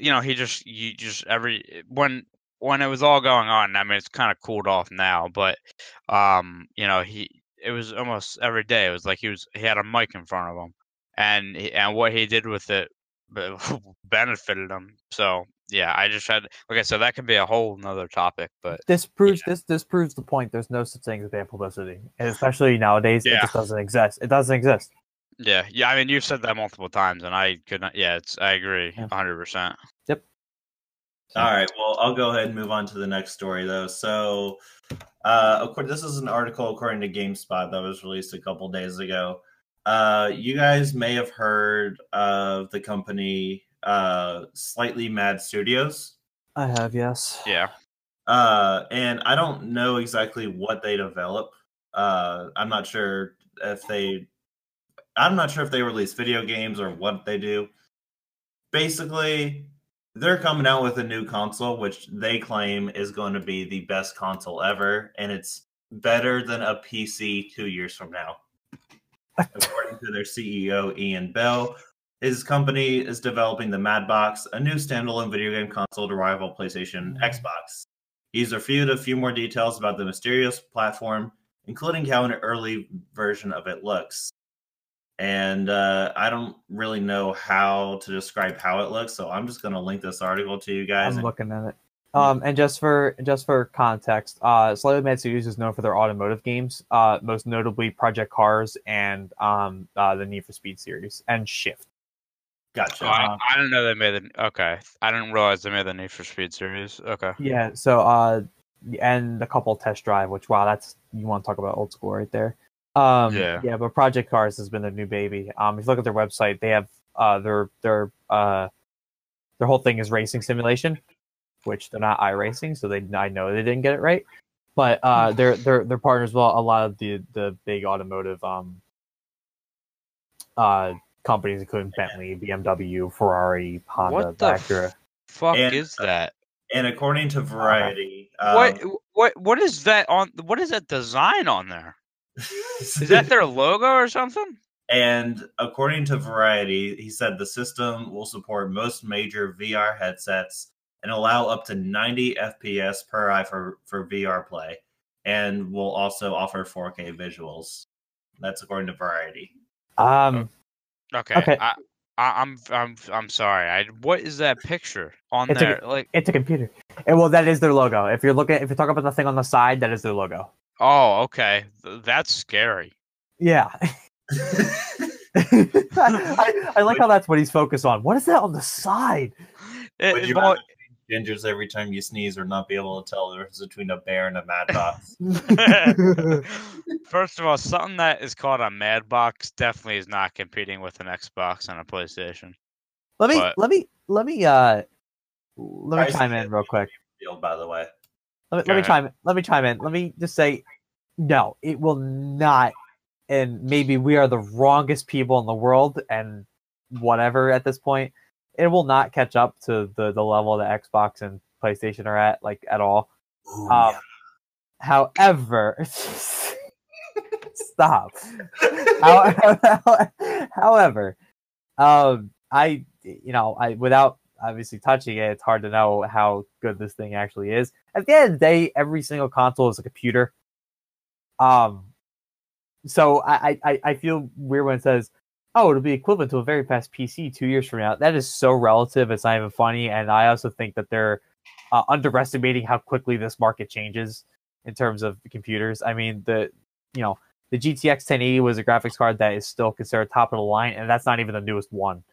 So yeah, but then the 20 series came out, and that's considered like supercomputer status at that point. So interesting to see what's built into that. The only thing I can say, this is cool. You're not going to go anywhere with it, but good on you. I mean, it was to me, it's no different than Soulja Boy trying to release a new system. Remember, did you guys see that? Yeah. So, I mean, what hasn't Soulja Boy tried to release though?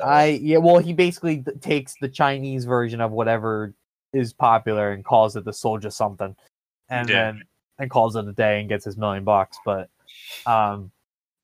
again, just cool. I don't know. I got nothing here. So if it turns out to be successful or whatever, I just hope it doesn't mini clip games like the Ouya does. I just hope nobody buys this because they'll have nightmares about that logo on the side of the console. My favorite part about it, Tyler, is that it has the LEDs in it, so it glows. So that means that thing will be on in the middle of the night. Yeah, I don't like that. I'm scared. Here's the thing: I know nothing about, and I'm barely reading this article. But if they're making this console just a gaming thing and not including any apps on it, it already failed.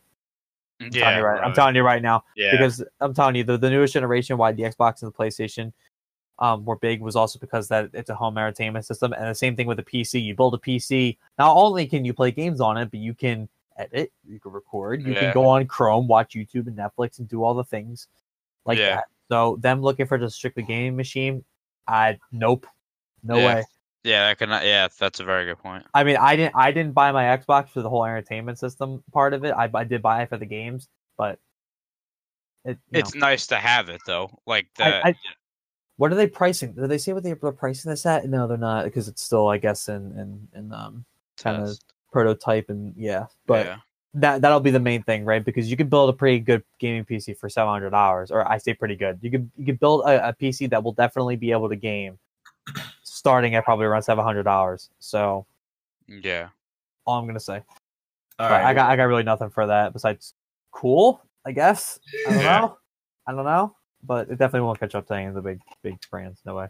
Yep, we'll see. No so question. last story, and when I was reading this next GameSpot article, at first I thought it was about Bobby, then I realized it was, so I'm going to just what? go ahead. You'll see what I mean in a second. So you may if this has anything to do with Jack Black, I'm going to kill you. Oh yeah, it absolutely does. I already know what this is. All right, go. All right. So you may have heard of our dear friend Bobby here. Actor Jack Black. Oh my God, I'm going to jump through the screen. He has decided to start a YouTube channel where he posts his own, COD montage. Gaming videos. And it's proving to be, pretty popular within the gaming community. He's already reached 2.5 million subscribers, and he goes under the name, I don't know how to pronounce it, Jablinski Games.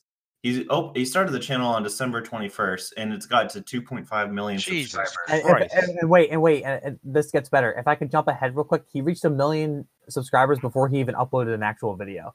Like that's crazy. He made the account, uploaded a video, say, "Hey, this is Jablinski Games." Like it was like a minute video. That was it. And then he reached 1 million, and they made another video saying, "Oh, hey, cool, we hit 1 million subscribers. Thank you very much." And I think he just if I recall correctly, somebody go check this for me. He just uploaded like the first, like, I guess, legit video. Yep. And that video was of him playing pinball. He went to the Pinball Hall of Fame or whatever it's called, and played a bunch of the classic pinball games. Because I saw that on my feed recently. Is that like that? That's got to be like the fastest growing channel ever, or it seems like it. It's definitely close. Like that's like if he like got 1 million subscribers in basically like a few days. You know, that's a good question. Is that the fastest growing YouTube channel of all time? I mean, because I know, and I hate even saying his name, but I know a bunch of Jake Paul's team members had similar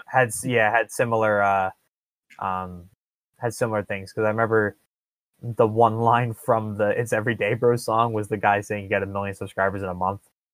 Oh, okay. So this was 1 million in like a week. Something like that. Yeah, that's a good question. We'll have to check up on that. So like I said, Bobby here is planning. Jack Black is planning. Oh my God! Make a video game YouTube channel. He's no stranger to video games. He's starred as Eddie Riggs in Double Fine's 2009 action game Brutal Legend. You may remember that one. Mm-hmm. And he's also voiced a couple characters, video game related as well. The old School of Rock, legend. So hopefully it works out for him. Although I gotta admit, I'm slightly jealous. I hate everything you just said. I don't know what you're talking about. Yeah, of course you don't. Of course you don't. Because you're gonna keep playing this game until I die. So just so I quickly looked up like the whole Jack Black thing. So like this is just most subscribers in the last 30 days. He's number 11 on the list. What? With 2 points. Oh well, wait. Let me guess. Top 2 are PewDiePie and T-Series. Nope. No, it's Vlad and Nikita and DLS News, and then PewDiePie. But then so like it says how many videos he uploaded too. So he has 3, and then the one right below him is Colo Tunes, Jimmy and Friends. I have no clue what that is. What? 3 videos and they have 2 million as well. So my question is, okay, yeah, that's the most subscribers in 30 days. But my question is that the fastest growing new channel? Yeah. No, I know. I can't. I don't know what I'd have to like look up for that. Yeah, I don't know either. I don't even think anybody keeps that stat. Well, somebody should. Yeah. Well, look, we'll follow up on this next week. Yeah. Sorry, I wanted to look that up. Yeah. That's what I want to know. But anyway, let's go ahead and move on from in case you missed it. So I hope y'all enjoyed that one. And then the last... somewhat. And then the last thing we're going to touch on is the NFL playoffs. We record this Sunday the 6th. So we had the wild card games yesterday. The Indianapolis Colts beat the Houston Texans 21-7. The upset there, and then Dallas beat the Seahawks by 2 points, 24-22. Quick notes on the games for the Indianapolis game. So I think I was, at the beginning of the year, I remember saying Houston would be a playoff team, and they were. Don't get me wrong. But at the end of the year, I was thinking, man, if these guys get into the playoffs, well, they were getting into the playoffs. Like, I thought they were really going to struggle. Like, I was not very high on their team, even though I thought they would get into the playoffs. But the last few weeks, they struggled, and then Indianapolis came in, and it was 21-0. And then Houston got a controversial touchdown to make it 7, but that was all she wrote. One thing I tweeted yesterday that I am not being agreed with, but I still think is the case.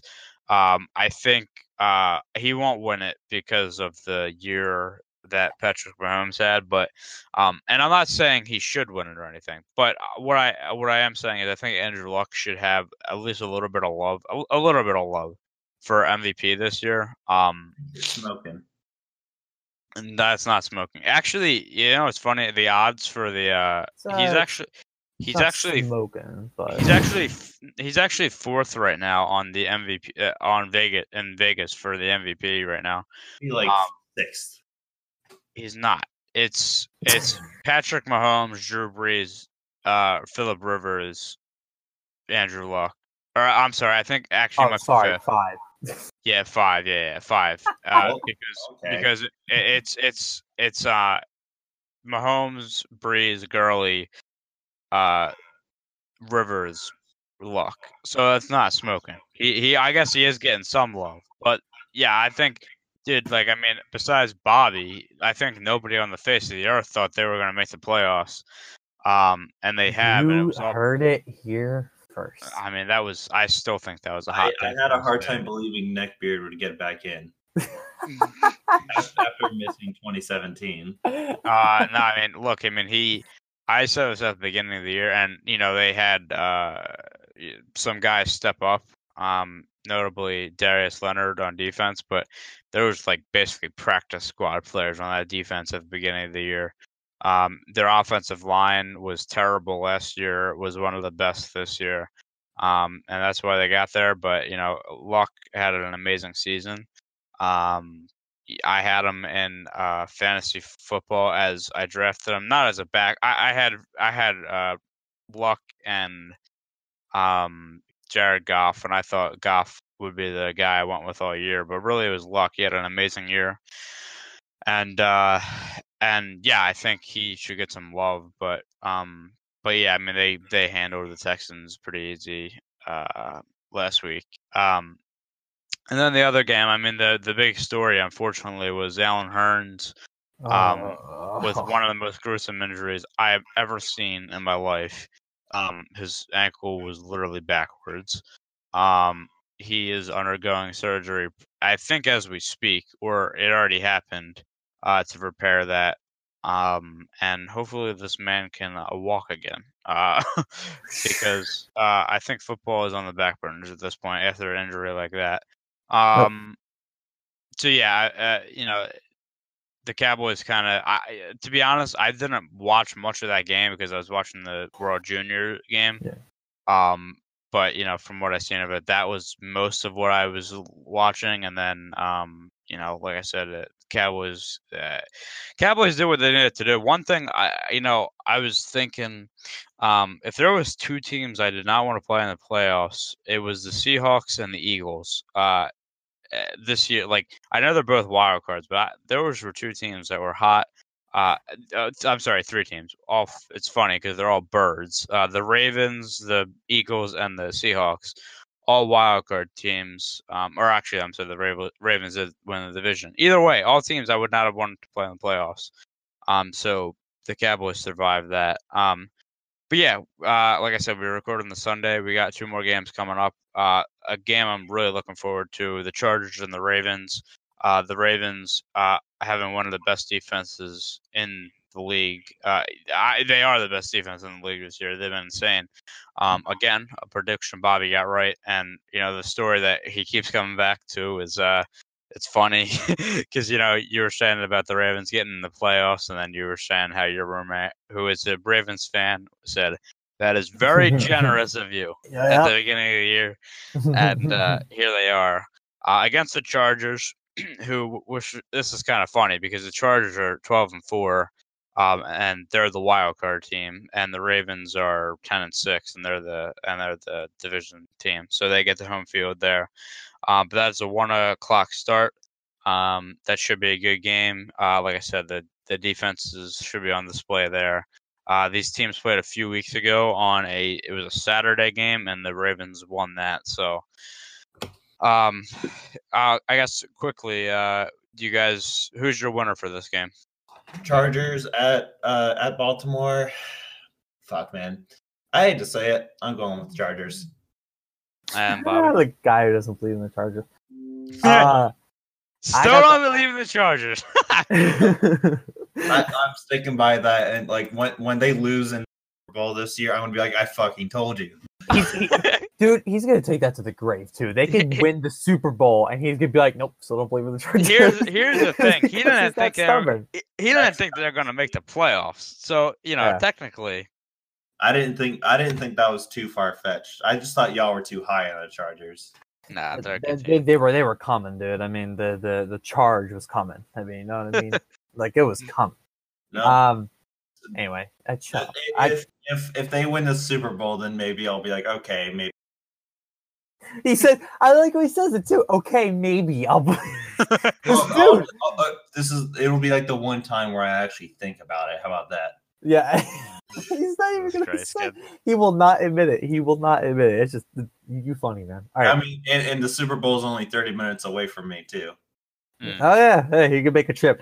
Okay, I watched them live, and okay, maybe, sort in some sense, I guess they're okay. Jesus, man, yeah, Bobby. You're worth the skip. Bobby, what do you think here? Chargers barely. Okay. Barely. Baltimore's powerhouse defense, dude. And I was about to say, I think the Ravens though are like they're in the playoffs like during a good time. Like they're pretty hot. Mm-hmm. Yeah, they're steaming. Like they're coming. Do not count them out of this yet. Here's the thing about the Ravens. And I know this is cliche, but defense wins championships, and they got the best defense in the league. Also, not really any defenses have been able to figure out the whole Lamar Jackson read option offense this year. Now, at some point, if the Ravens get behind, he's gonna have to throw the football. Which, if they're behind, they're in trouble. But yeah, I think, man, this is gonna be a good game. What time is that, by the way? At 1:05 today. Okay. Right, cool. Man, I will go with the Chargers. But that one's hard, man. I think the Ravens got a really. So are we all in agreement that it'll be at most a one possession game? Yeah. I think it'll be one possession game. Yeah, absolutely. I'm excited for that one, and then the final game to wrap up the wild card weekend, the Eagles at the Bears. Eagles somehow getting in the playoffs. I will say this now, and I'm sure you've heard it before. Look, we're me and Bobby from the Philly area, and I wouldn't hate the Eagles if it wasn't for their fans, but I fucking hate the Eagles because of the fans, and the fact that they got in the playoff pisses me off. So Yeah, I mean they're crazy. You see it all on TV, and you're like, oh man, these guys are crazy. Well, actually be here, and the Eagles fans are goddamn crazy. All right, so did you see the video of the guy getting arrested? oh yeah, and he goes go. He's like, do you have anything to say? Go Eagles. Yeah. So for context, and I'll have to go find it again. But there was a video floating around on Twitter. There was one of the local Philly state, or well, actually I don't know if it was a Philly station, but I'm either not way, sure what it was. somebody was getting arrested, and there was a news team there, and the reporter asked him as he was being led to the car, like to the squad car.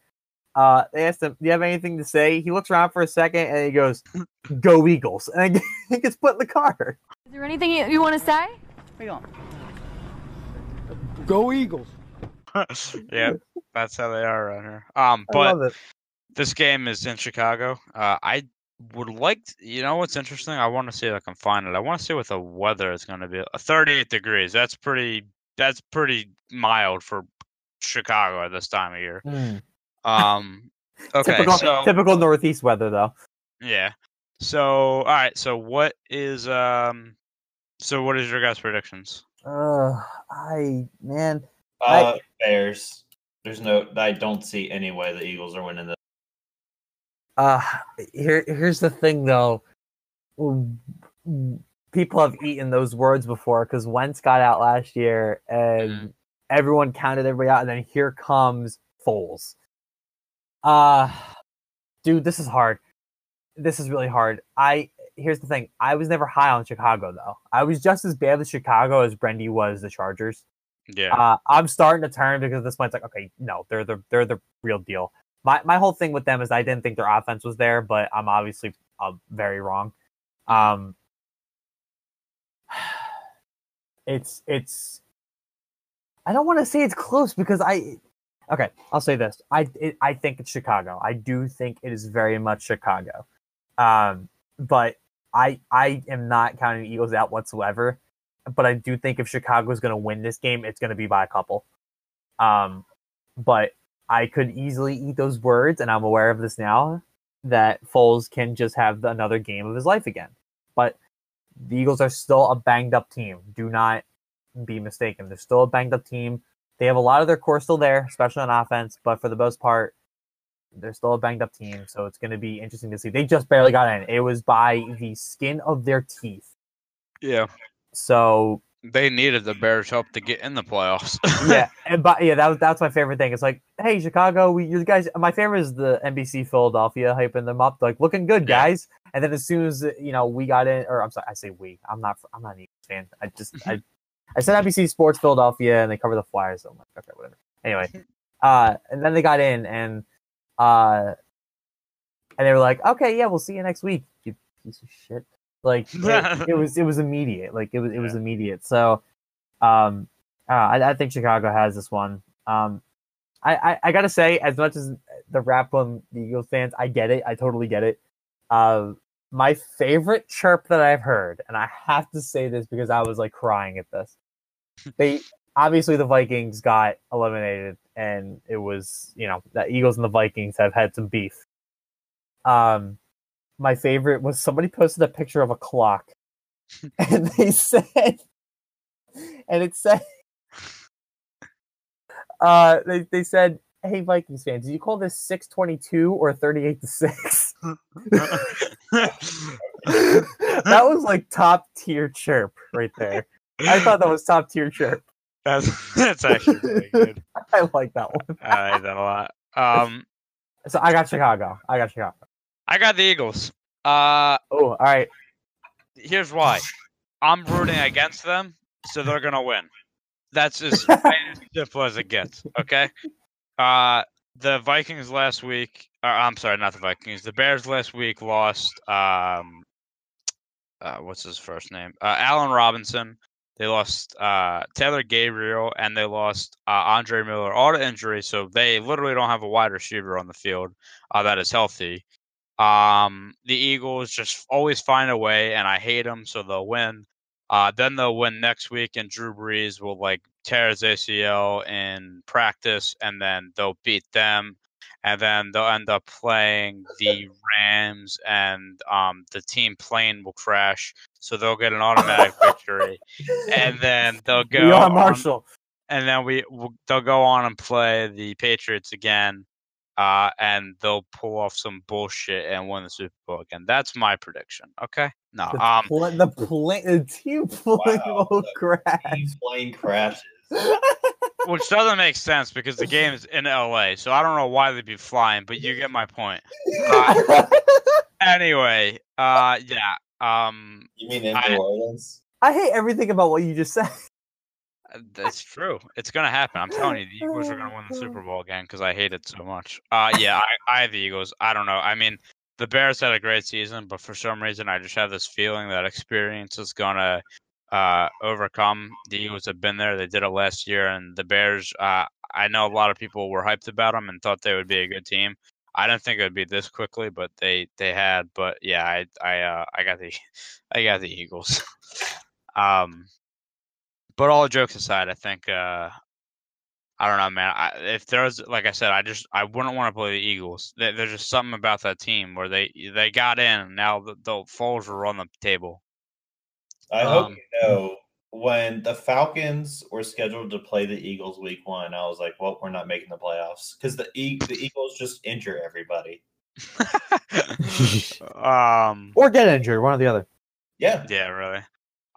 So real quick before we wrap up the show, so I don't know if you guys remember. I remember mine, but our preseason NFL Super Bowl predictions. Both my teams aren't even in the playoffs, so really. Yeah.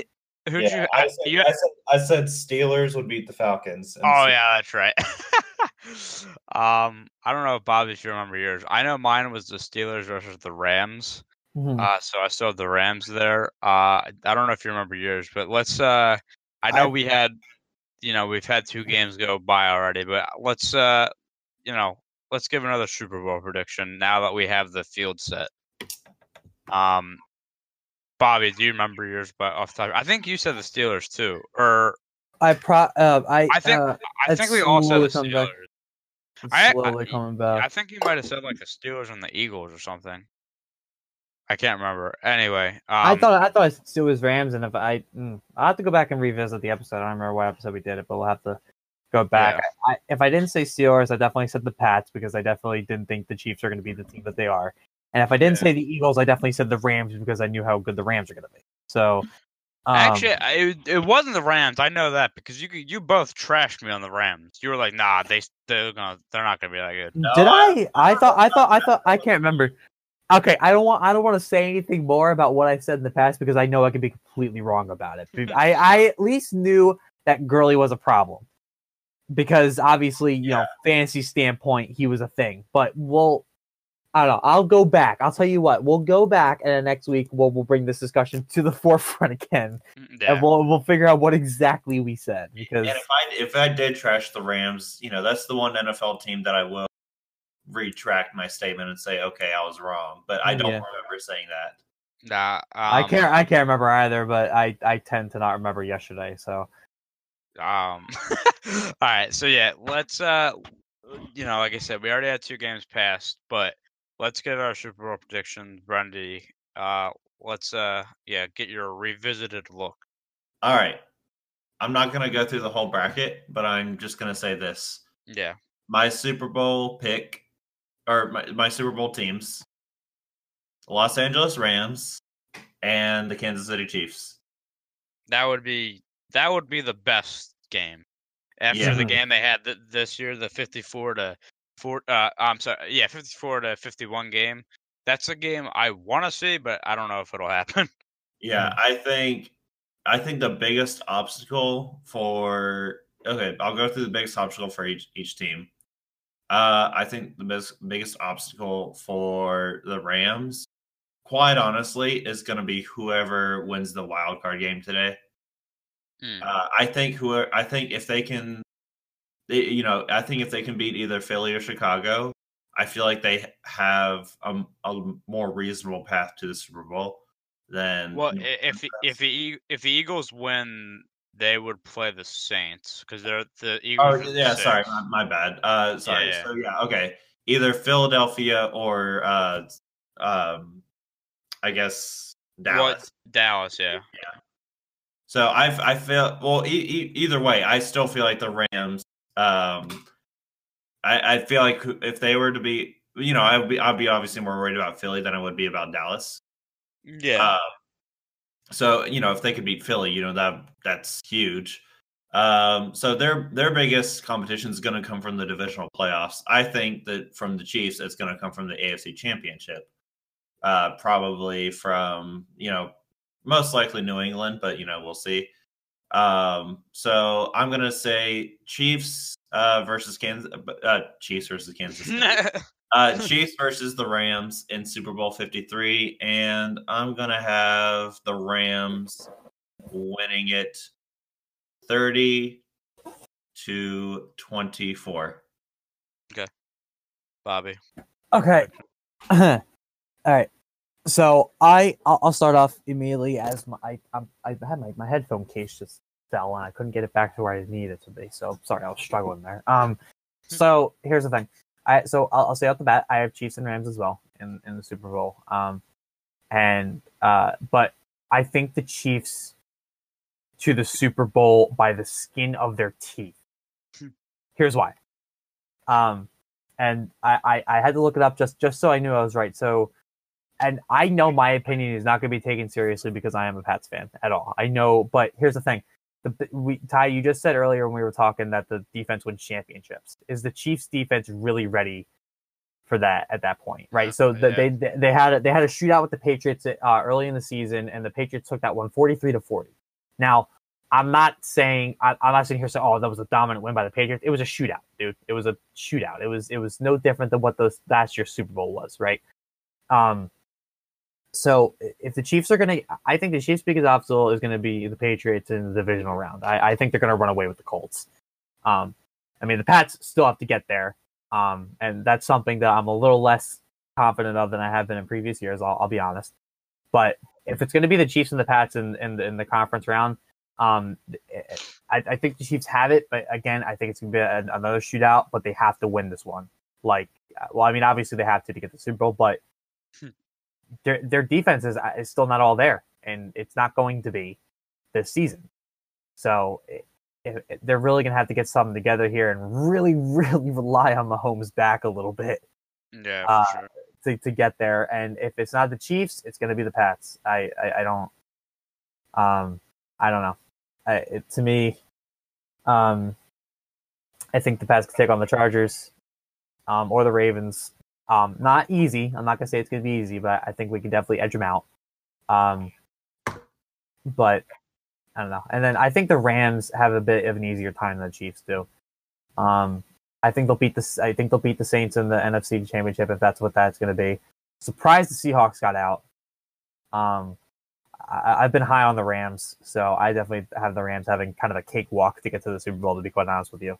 But I think Chiefs by the skin of their teeth. Quite honestly, and sorry, I don't mean to interrupt, but I just felt like that Seattle Dallas game. I felt like that was probably as close to a pure toss-up game as you could get.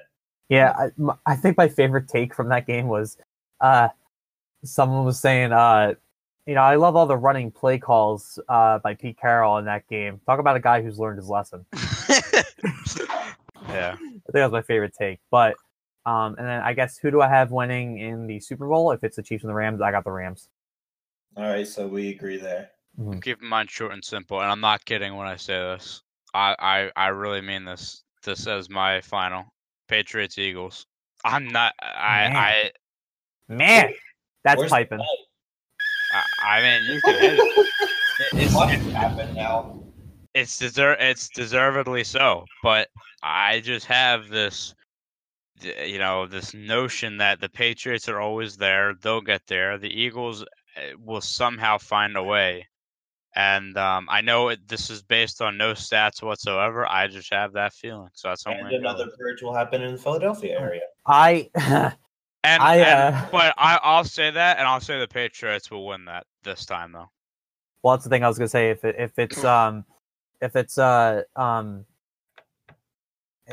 I took the first loss with total pride, Yeah. Right? Like, I took it very well because I kind of knew what I was getting into. If we lose again to the Eagles, I'm going to be really mad. Dude, I mean, You had the biggest comeback in Super Bowl history. You could take an L. That's what Well, I pissed know. me off. That's what pissed me off though, because like you were not mad that they lost last year, and I'm like, you spoiled asshole. Like that's what happens when you win the Super Bowl every other year. Right. But like the other part of it is that I do like the Eagles. I'm from the area, right? So it's kind of natural that I like them. No, I know you don't, but you know me. I Philly diehard everything else, right?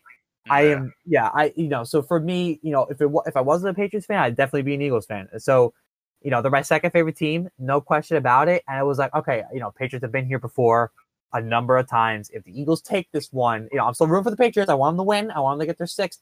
But if the Eagles win this one, I'm not totally going to be pissed about it. And I wasn't. I got a little salty at some of the chirps. I'm not gonna lie, but who isn't, right? But at the end of the day, it was good to see. But I'm not this time. Nah. If we lose the Eagles again in the Super Bowl, I'm gonna be livid. I'm going to be livid. By the way, I'm sorry to this is kind of backtracking, but I was just looking at the odds for the games today. The Ravens are actually a 2.5-point favorite, which is kind of interesting. Well, they're hot. I mean that might also have to do with them being the home team. I don't know, but I just had to mention that. Sorry, but yeah, no, for some reason I just have a feeling that's going to happen. I mean, it might be far fetched, but the NFL recently, it seems to be that there's all this talk, like for example, the Chargers, for example, like I'll use this because they're in the playoffs now as a 12-4 team, and that's at the beginning of the year that was everybody's dark horse or something, and now they're here. You expect them to do something, but the NFL has a way of there's something about like experience or something. Like it seems like every year the same teams are in it. You know what I mean? Mm-hmm. Like it's the Patriots, the Steelers. The Broncos when they were at their peak, it was the Seahawks. Like it's been the same teams there. I don't know. I just have a feeling. I mean, it might be a dumb prediction, but it's in before. If Chicago beats them today, great. Yeah, we're all about the hot takes here. So, but yeah, that's just my feeling on it. Anyway, let's wrap this up. We are long on our first episode back. Wait. I'm sorry. Real quick, you did miss one thing. What's that? You need to tally up the final.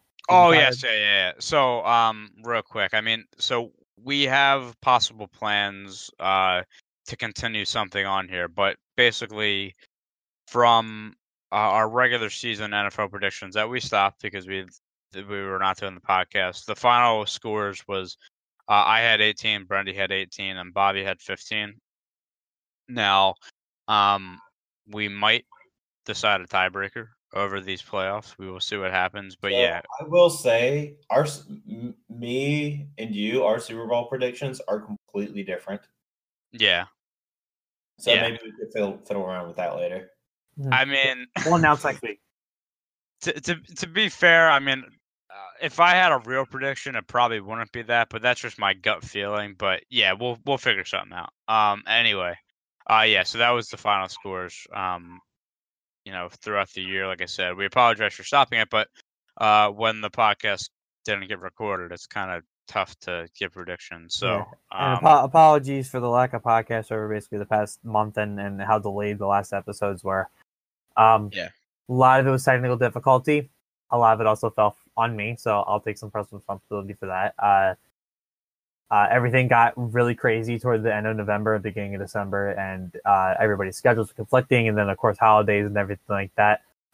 We already have talked and figured out a system for when that happens again, and figuring out what to do going forward. So we will be a little more consistent going forward. We have a plan in place, so apologies for that.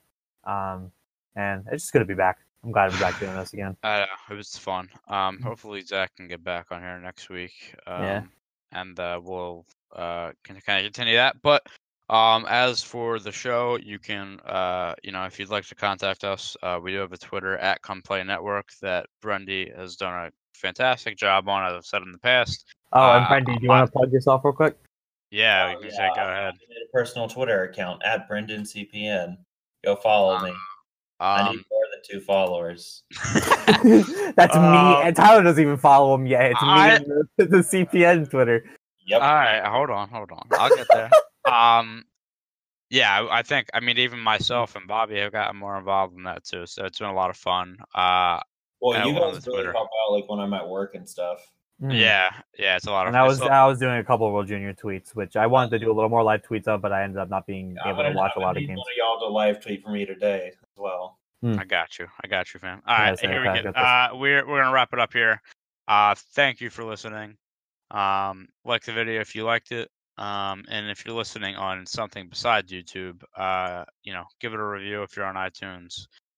We will be back next week with episode 16 of the podcast, and we will see you then. But it's good to be back, and we will see you next time. Peace.